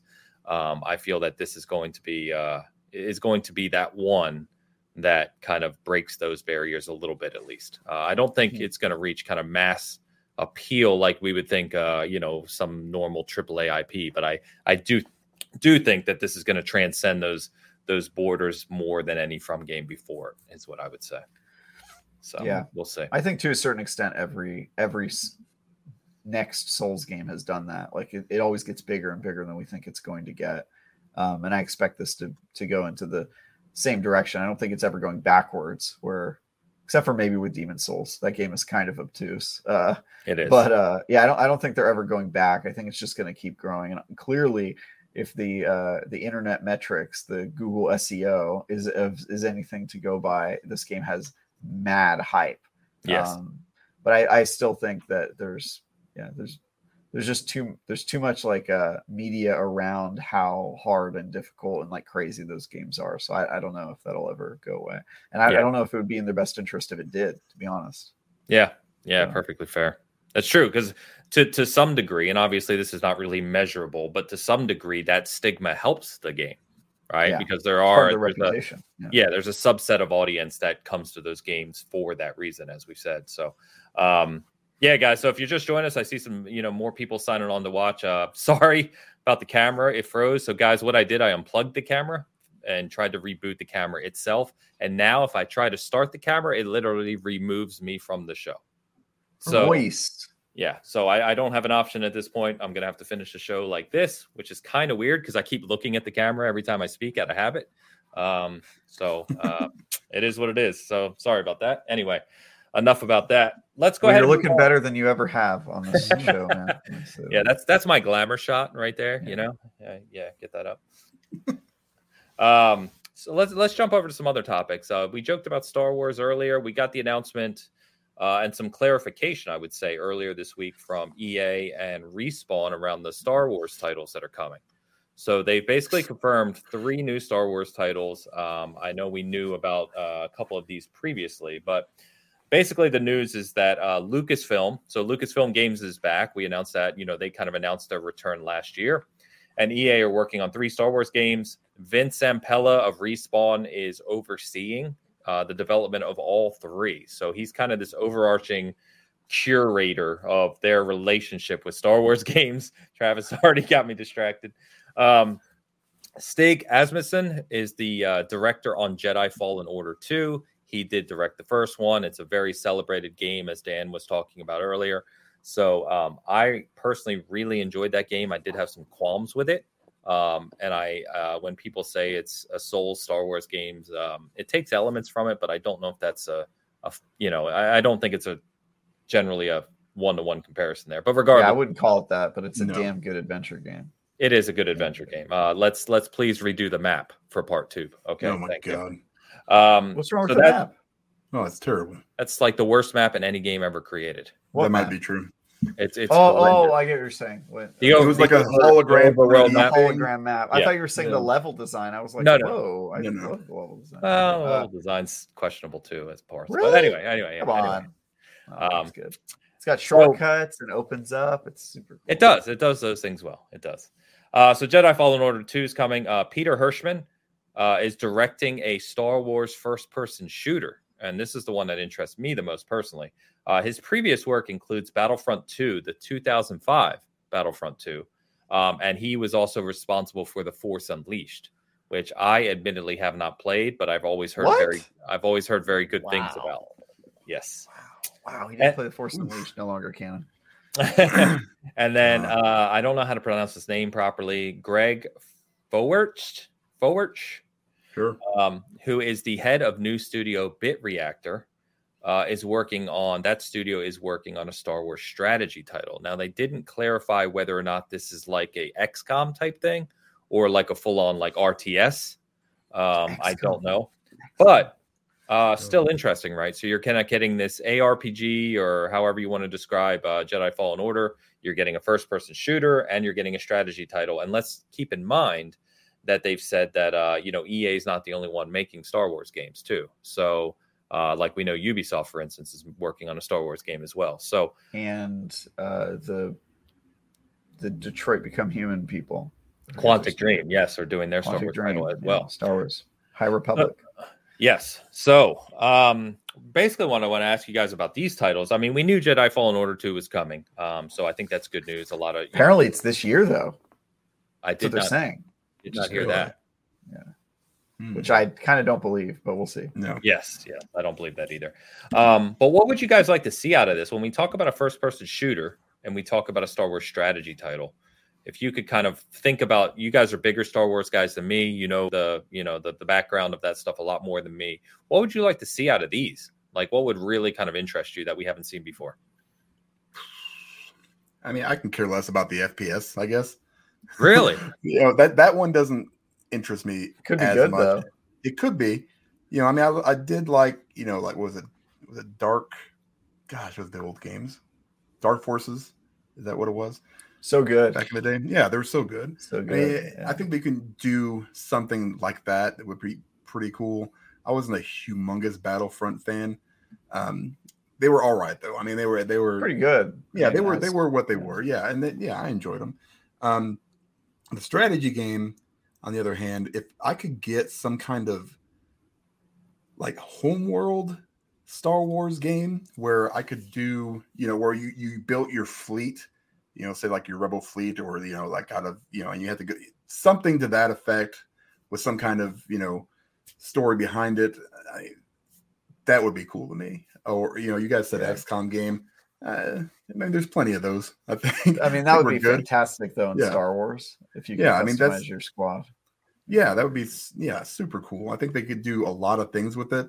I'd rather see that like an RTS, because Age of Empire, the Star Wars version. Those were some of my favorite games. God, what the hell were they called? Battle something. I know what you're talking about. Yeah, they were like Star Wars Age of Empire games. Yeah, I don't remember. Cool. Yeah, they were super fun. That would be cool too. Less the XCOM way, only because I think there's a lot of games out there right now that have that formula. There's XCOM, which does it the best anyway. Force Commander, Galactic Battleground. Yeah, Battlegrounds. That's Battleground. That's it. Yep. Yep. I still have those games on PC. I play them every once in a while. But as far as the FPS, I don't know what they're going to do. there's so much potential in that universe. There's so much potential to do basically, whatever you want now. What era they're going to do it in, there's a lot of different things that go into it. So I'm excited for all these games. I'm sure I'll play all of them as a Star Wars fan, but I don't know, man. Jedi Fallen Order 2, if it comes this year, blowing me away. There's no way. That'd be crazy. There's no way. It could though. They already built the engine. I assume it's going to run on the same engine. So I guess they just need time to redo the map, and then it'll be good. Yeah, well, all they need to do is add new levels basically, and maybe some new powers and stuff. If they wanted to do just sort of like a straight sequel without overhauling anything, I feel like once you make the first game and the first game is good, that's the hard part, right? One thing I really want to see in these games, I loved in Knights of the Old Republic specifically, is like I really want them to go deeper. This sounds stupid, I know, but go deeper with lightsaber customization. Like really allow you to personalize how you build those things and put some like either stats or some like leveling or RPG mechanics, specifically behind your weaponry like that. Yeah, it'd be cool. Well, I don't think you're going to get that from any of these 3 games. Yeah, I hope really Jedi Fallen Order goes a little deeper because all they did was like colors, right? You had your powers, but that game's not really about stats and stuff. At least that's what I remember. Yeah. I don't really remember focusing on stats. That's why it's just okay. How dare you? I love that game. I love that game a lot, and not just because it's Star Wars, although that is a part of it. So I couldn't be more excited about Jedi Fallen Order 2. I didn't even think about the map thing, but yeah, that was kind of irritating. I think they were trying to go with like the hollow maps that they have in the Star Wars universe. They were just trying to copy that, and it didn't translate super well in a game. But I guess I'm just used to looking at hollow maps because I play so much Star Wars. It didn't even really bother me. The shooter, there's a lot of different possibilities. They could do something we've never seen before. They could be bringing back the 1313 canceled idea for the game. They could do something like Jedi Knight, the Kyle Katarn games where you fought with a gun early on in the game, and then partway through you discovered your force powers, and then they give you a lightsaber. It's still kind of a first-person shooter, first-person game, but you have a lightsaber for part of it.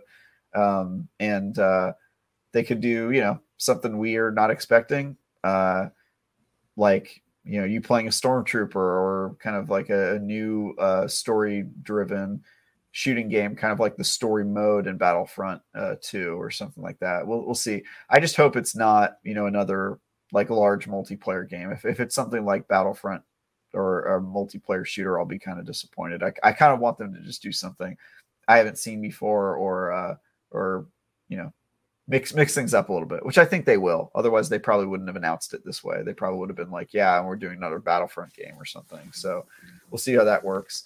As for the strategy game, I have no idea what they're going to do. Star Wars is perfectly suited for an RTS because it's all about wars, and there's different factions that have different, types of vehicles and races, species that fight for them and that sort of stuff. So it definitely could be well suited for that. But I also would love to see like an XCOM thing, just so that we can get a little bit more RPG with it. To your point, your point, Ains. I think that would be huge if they could do like lightsaber customization and stats and stuff on an XCOM like turn-based game. I think that would be dope. But we'll see if they do that.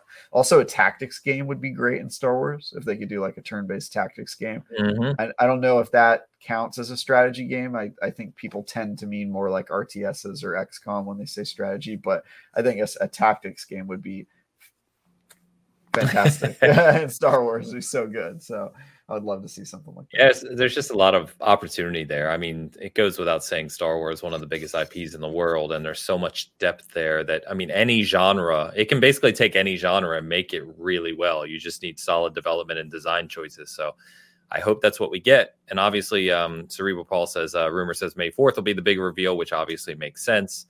Hopefully we get a lot more information at that point on these games, but it's exciting nonetheless. I mean, I think the complaint over the past decade, right, with EA having the Star Wars license has been that they've kind of floundered with it. And that was the general consensus. And now we're getting to the point where, one, it's not just EA having the license. So we get new games or other games, like we said, but also the fact that they're allowing Vince Zampella to oversee everything and kind of letting the good studios like Respawn handle the Star Wars games, I think is a good thing as well. So I think, in my opinion, you're probably going to see a golden age of Star Wars games in the next several years that, you know, for guys like you who really adore Star Wars, I think it's going to be a great era. Yeah. I'm ready for it, man. Yeah. Keep them coming. All right. Moving on. We're going to move over to Xbox real quick. We got some things. We got their fiscal results. And, you know, I just mentioned this stuff because we always kind of celebrate these companies doing well and you know, obviously bringing us the games that we love.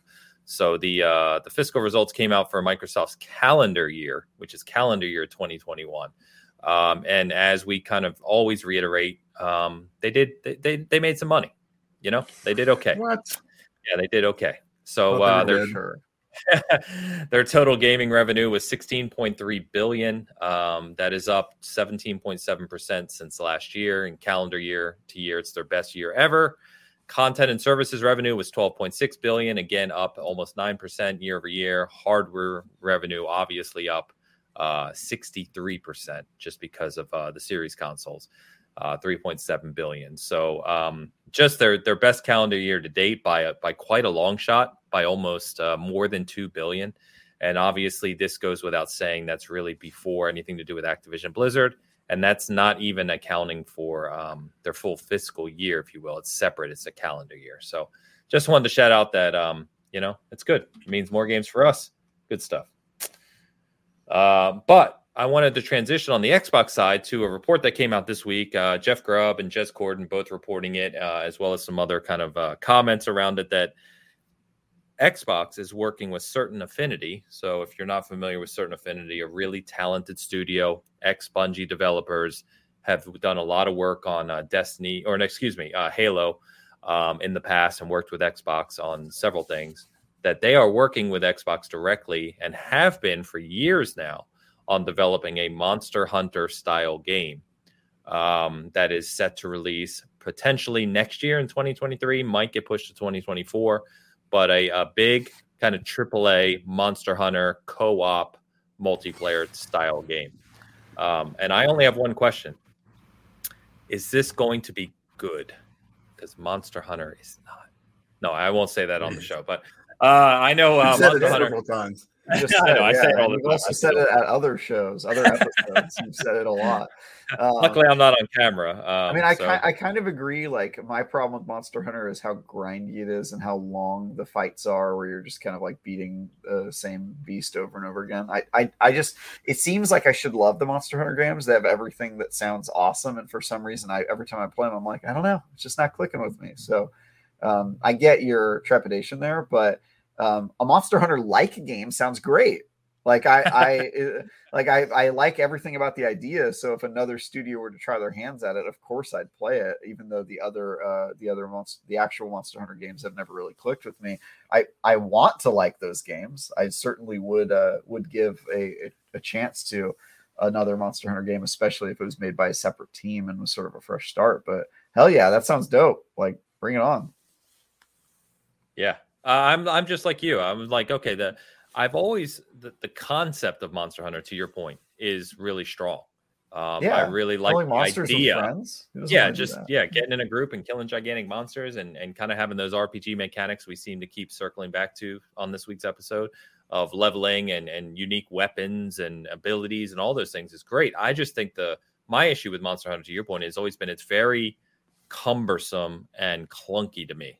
And that's what I really haven't enjoyed about that. So if they make this, and depends how you take this, but more of a Western style where it's character driven and has those RPG elements and has the kind of gameplay, but it's more fluid, if you will. I could be definitely into this one. Dan, you like Monster Hunter as it is, so what do you think on this? I mean, all right, yeah. I mean, I feel like either we're running out of ideas or we're just reusing stuff at this point. I'm fine with another Monster Hunter style game because there's really not a whole lot of them out there. I know the combat's always been kind of the tipping point between fans and I think not fans. So I was fine with it only because I found a weapon that I could use and be effective with. But I also understand, it's not like you go grab a sword and you just go out and you just beat the crap out of these things. It just doesn't play that way for some reason. That's how it should be, but it doesn't. But you get something like the Insect Glaive or something like that. It's a little bit more versatile, makes you a little bit more mobile. It plays a little bit differently. It's more about combos and time stuff like that. So I mean, I'm not like super Monster Hunter fan guy, but I did enjoy my time with it, and building the armors and doing all that stuff was fun. I kind of got back into it a little bit. And I say little, I mean very little. I re-downloaded it to see what it looked like in 60 FPS. That was a terrible mistake. I'm never going to do that again, because if you don't start from the beginning, it's one of those games that you don't play it constantly. Yeah, you just lose it's a lot. It's a lot to kind of go back to right off the bat. And I was just like, oh my God, I got to start all the way over with maybe that's what it is too. It's also just a lot to learn. I feel like I'm so behind on the franchise that when I played Monster Hunter World, I was just like, dude, I have no idea what's going on. Like it was a lot to catch up on. Yeah. It's tough for sure. Yeah. Someone, Sarko just joked, Monster Hunter Ordnance Edition, guns, bombs, arsenals, and more guns. And I was thinking to myself, there's nothing in the report out of anything I've seen that says it is just like Monster Hunter. Who knows? It could be a 4-player with guns, and who knows? You never know. Or it could be something like Lost Planet. Like those games were kind of dope. At least when they were good, they were dope. Sometimes they weren't good, but when those games hit, they were awesome, because it's kind of the same idea, with friends, killing giant monsters. Those games are cool. You guys ever play any of those games? Yeah. I actually have the collector's edition of 2. I think it is part 2. What games? I can't remember if 2 is good. I remember Lost 2 being. Planet. I think 1 was the best one. 3 was like a totally different type of game. It was like What is it with the EA back then? It's like, or that was Capcom, wasn't it? Yeah, it was Capcom. They used to make weird games. Well, yeah, and they you create a new IP, it does well, it's a good game. You kind of build upon it with 2, right? And then 3, it always felt like the third game in those series always just went out the door. Like they tried to go too far and just ruined it. And that seems to happen. Like Dead Space was the same thing. It's like 1 and 2 were brilliant, and 3 it's just like, okay. I think it was because 2 was like such a multiplayer focused game that a lot of people were like, damn, I miss 1, because 1 was more of like a story-based game. So then in 3, they were like, oh, we're going to make it a story-based game. And they just picked the wrong direction. Like that game was not, I think I reviewed that game. That was like years ago. I think I read a review for that game, 3, and I did not like it. Yeah. Cool Kill said he's listening and shoveling snow. Godspeed, my friend. I don't know where exactly you are, but there's a lot of snow out there. I've never seen it snowing. I live in California. What? That is weird. Yeah, I know. I've seen snow. I've just never seen it falling. I've never seen snow fall from the sky. I'm just there afterwards. I'm like, look, there's snow. I've only seen snow after it's landed, not in the process. That's it. And I've traveled a lot, just to be clear. It's not like I've been outside. I go and I just miss it, because it only snows for like a couple hours, and then it just sits there for the rest of the time, right? So I just never been there. By the way, Steve makes a good point. Sarka, that's called Evolve, and no one liked it. Yeah. Remember when everyone thought the 4v1 genre was going to be the next big thing? Yeah, that didn't. What's funny is I really thought that had a lot of potential, and I liked Evolved as is. I honestly think their problem was creating enough content to keep up with, because it was kind of like a game as a service game. I think they would have had to create so much content to keep up with it. There's no way they could have done it to keep people's attention. Yeah, I like the base game though. That was a cool idea. Neat idea, yeah. But to your point, it got repetitive really quickly. Yeah. As those games always do. I still don't understand how people played like Team Fortress 2 for as long as they did. To me, and still are. I know they're still playing it. Like to me, those games, it's like they don't really add content to it. Once you've played one match, you've kind of played them all. But people really, I guess people could probably say the same thing about Halo, which you and I could play like 400 hours of that without blinking. So hey, let's not bring Halo into this. But let's go ahead and bring Halo into this, because that's our next topic anyway. Is that that was on purpose? It was a segue. The report also said that Certain Affinity actually has 2 teams, 2 projects. Obviously, this game we just talked about, but their other project is developing a unique mode new mode for Halo Infinite, working side by side with 343 as they have done for years now. So a lot of kind of snuck out about this. So this was in Windows Central report, and then other people commented, and I know some of the Halo kind of community, some of the guys who really dig into things started talking about this. So I kind of went down the rabbit hole this morning, and here's what I found is that the rumors are that this is a battle royale, and the new attrition mode in the game would kind of lend itself to people thinking that, because it actually has revives, first time in Halo. It has a ring that closes in and will kill you, just like battle royales. But from what I found this morning is that this is not a BR. In fact, one guy said it's more that it's a bigger big team battle, in that the teams are going to have forward operating bases, like things they can control and areas on a map. You'll be able to do things like hack sentinels and bring like PvE and PvP elements in together. That this is going to be integrated with Forge when Forge releases later this year, and that over time it will allow player-created content to exist within the mode. And that it may even have its own progression system built into this. Basically, like this will be a standalone kind of huge thing in Halo Infinite, but all of your personal Spartan that you've built, all of your cosmetics, all the stuff that you have in there today will still come over. So it feels almost like, even though this is a BR, it feels almost like a Warzone to Call of Duty type thing, where they're building this separate kind of big platform experience, but it's still part of the Halo Infinite universe. So this is really interesting to me. Forge always brings a lot of content to Halo, and that will be what sustains the game in the long term, a big part of that. But if they're kind of building this gigantic new mode, which will be brand new to Halo, it's got all this kind of PvE and PvP elements. It ties in with Forge and all these other things. This could be really, really big and interesting. And Certain Affinity, what they've made in Halo and the stuff they work on is genuinely excellent. So I'm very interested to see what comes of this and when we actually hear about it in reality. Yeah. To me, even if it's just bigger team battle, it seems like it's a gateway to a battle royale, regardless. I feel like that's like inevitability. I kind of felt that way about Warzone too. That was the Halo 5 Guardians mode, right? Warzone, the PvE, PvP version.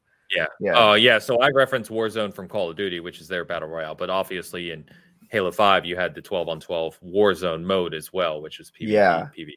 Yep. Yeah, it's getting confusing with people reusing the same like terms, but I think like whatever they're building, I'm stoked for it. I'm sure I'll play it. I hope that they're not prioritizing whatever that mode is over stuff like Forge and co-op and the story and things that I think they desperately need to get out there before the fans go crazy.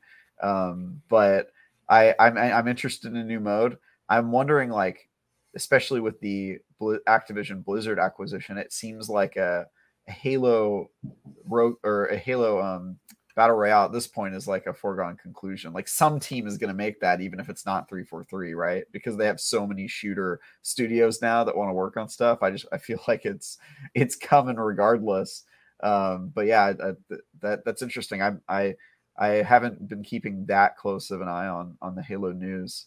I've been playing the events and doing my dailies and that sort of stuff, but that's about it. But I'm interested to see what's next for the sandbox, just as a guy who tries to play as much Halo as I possibly can fit into a day. So. Yeah, and 343 has kind of alluded to, Infinite. Obviously, the name is representative of the content they're going for, that this is their platform, and that there's a whole bunch of things in the works.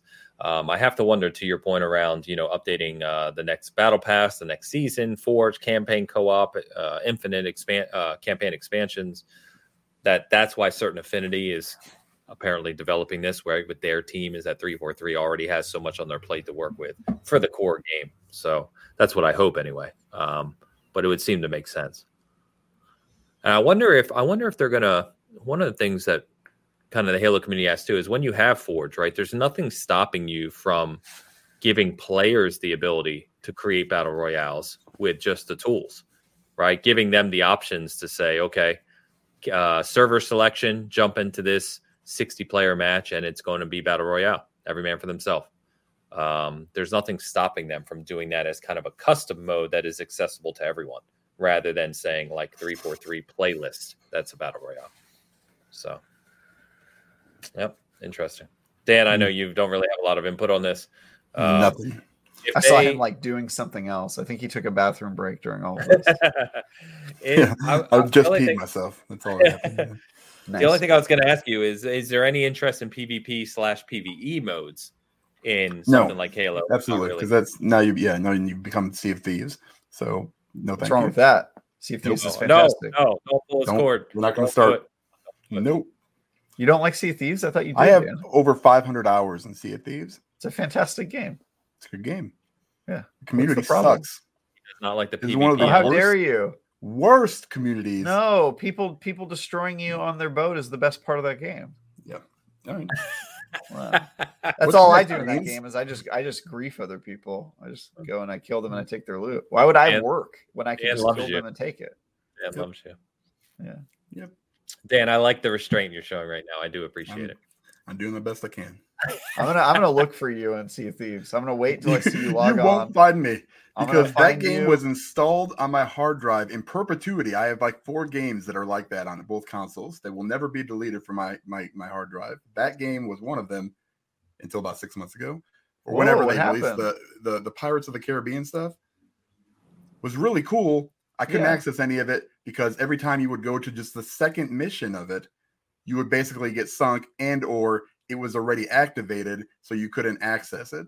I'm sure they patched it by now, but you still go over there probably and get griefed by people who are spawn camping the story mission that I wanted to do. So I'm just I played that. I didn't have any issues with it. I did it for like, I don't know, I tried probably 10 times, and every time I did, it either didn't work or didn't activate, or I had people destroy me. And then there would be times where also I'd go down to do it and be like, oh, it's not activated. I come back up, my ship's gone.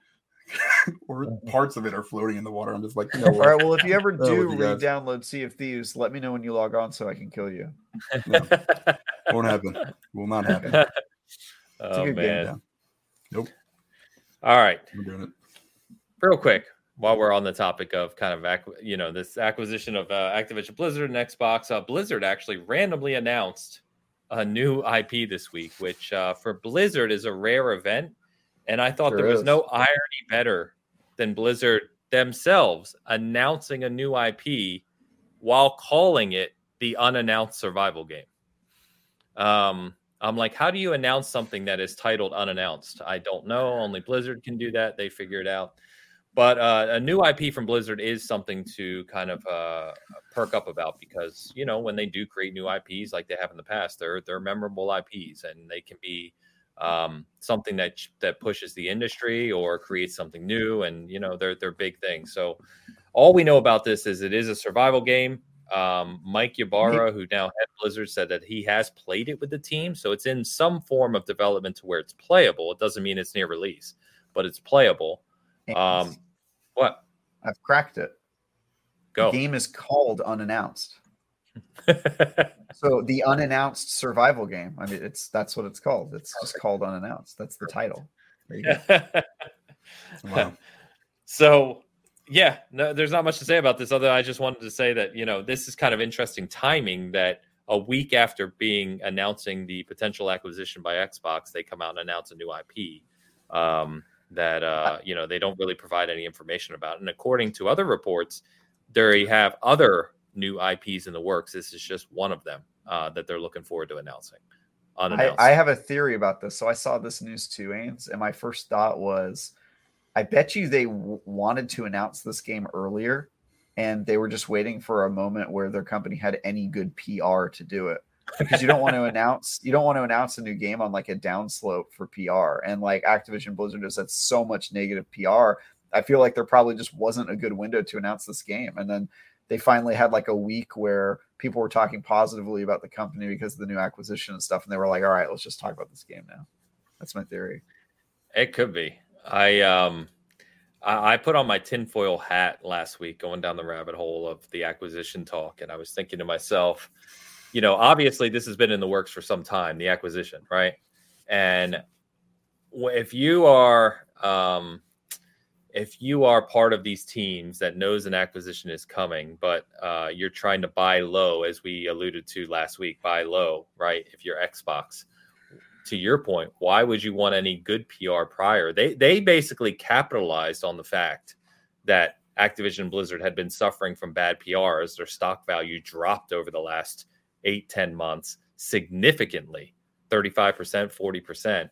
And Microsoft capitalized on that fact. So, why would you want any announcements of new IPs or new games or Overwatch 2 release date or anything good when you're just seeing that stock tank so that you can buy on the low, which, is what it is. But yeah.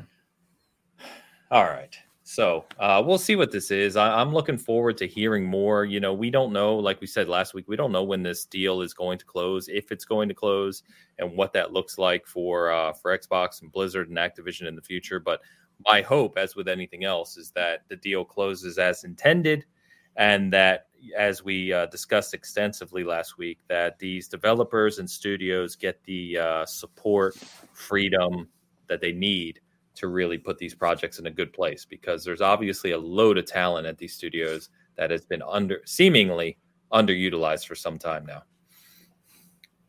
So, fellas, only one more thing to mention, and that is that Horizon Forbidden West has gone gold. Yay. And if you're listening to this, it's probably only about 2 weeks away. People are already playing it. They are. Yeah. IGN person's playing it. It's not me. It's sadly not me either. I'm not playing it, but I wish I was. I'm looking forward to it. Somebody at your outlet playing it? No, not yet. So, yep. I'm excited, man. I'm literally playing the first one so I can get a refresh for the second one, because I don't know what's really coming out after that I'm going to play. So, Elden Ring, not me, so I gotta probably wait a long time. So that's gonna be one of those games that maybe I'll try to plat it. And I was looking through the Horizon Zero Dawn trophies. They're really not that hard, but I totally skipped all of the hunting ground stuff, I think, the first time through. Oh, really? So, yeah. I mean, I played a little bit of it, like very, very little. So I was like, well, that's basically all I have left. So I can get those. That shouldn't be a problem. And then I started trying to do it, and I was like, nope, maybe not.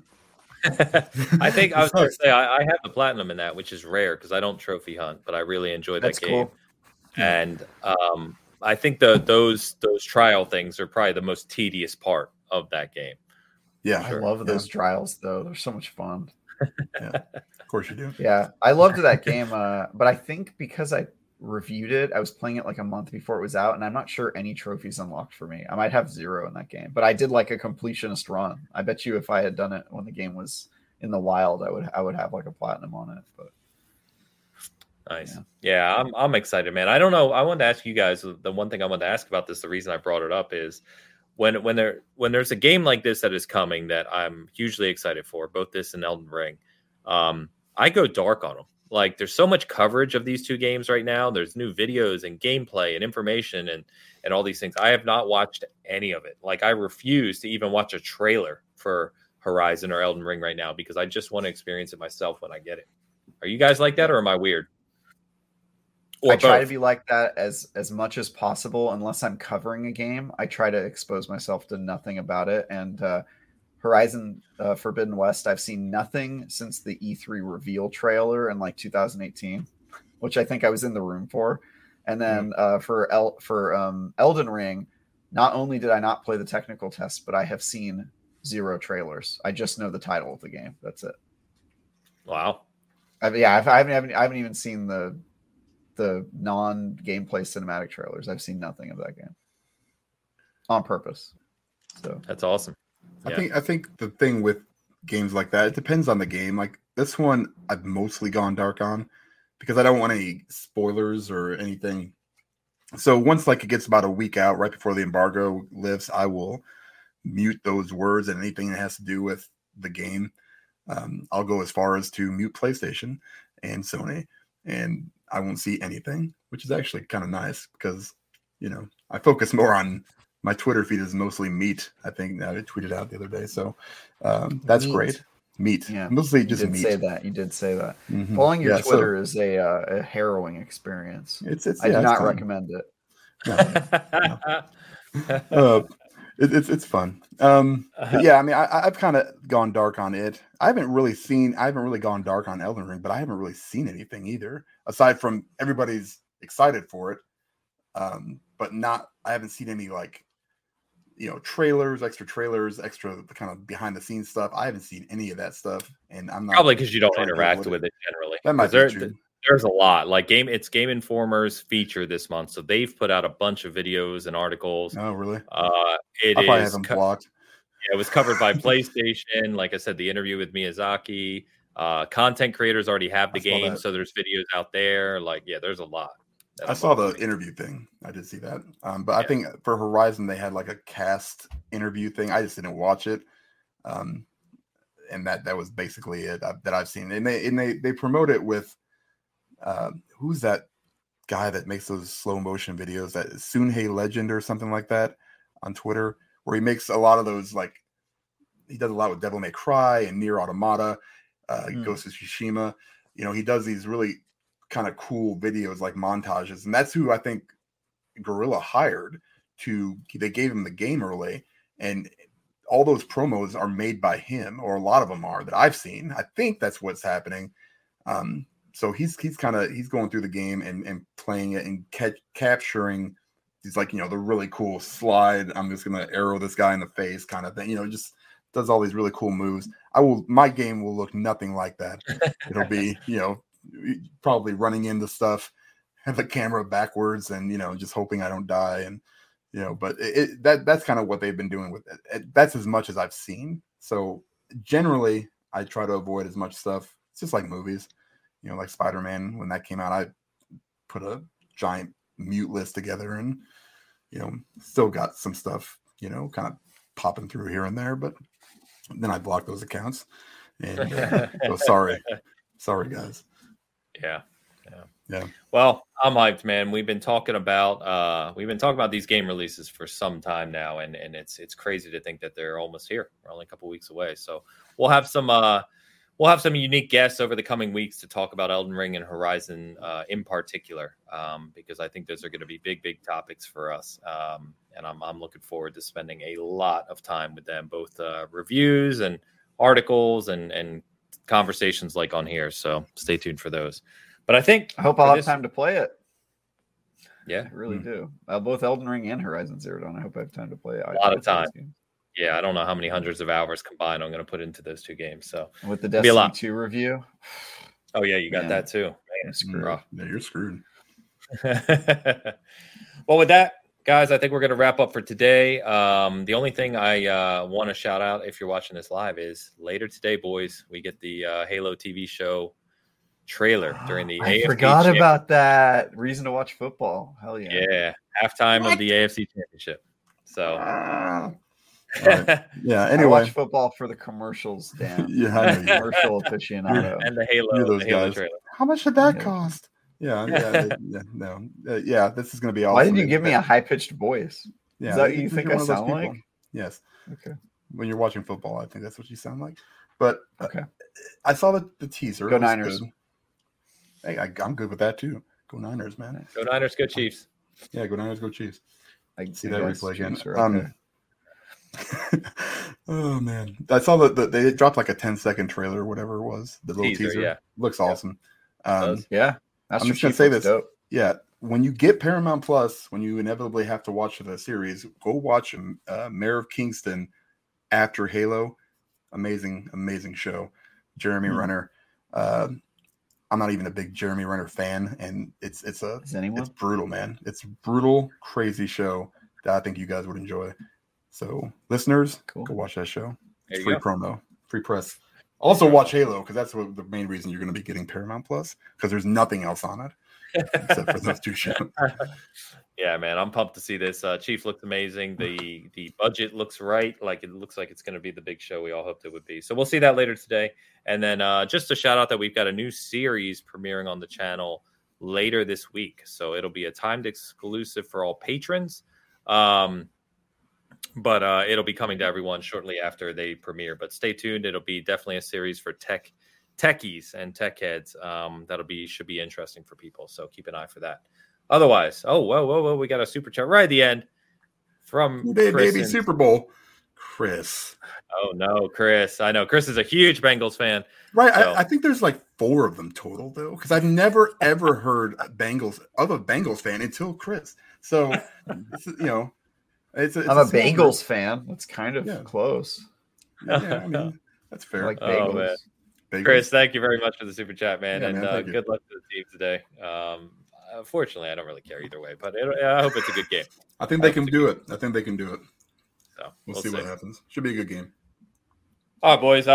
Travis, where can people find you, man? Yeah, you guys can follow me on Twitter at TagGuyTravis. You can read my articles, previews, and reviews at IGN.com. This past couple weeks, I did a Windjammers 2 review. Highly recommend checking that game out if you haven't. It's on Game Pass. And then this next week, I'll be doing the Dying Light 2 review. I'm also previewing the new Assassin's Creed Valhalla DLC Ragnarok, which will probably be up sometime, if not this week, then early next week. And then down the road, I've got my Crossfire X review and my Destiny 2 Witch Queen review. So tons of stuff I'm working on. You can see all that stuff. And if you care about Destiny, I do a show every Thursday at 4 p.m. Pacific called The Last Word, where we talk about Destiny for multiple hours a week. I don't know how we do that, but we do it. And that's it for me. Are you allowed to say if you have Crossfire X yet? I'm not allowed to say that. Okay. All right. Because not on the live show. It is extremely quiet on that Crossfire X front right now. Which totally forgot it was coming out. Exactly. So anyway, guys, chat, you've been awesome today. Big Cast 188. Thank you as always to anyone listening. Just a reminder, if you do enjoy listening to the podcast on the audio services, please hit us up with a review. It would be greatly appreciated. It does help us out. And that's about it. Stay tuned. We will see you next week. Until then.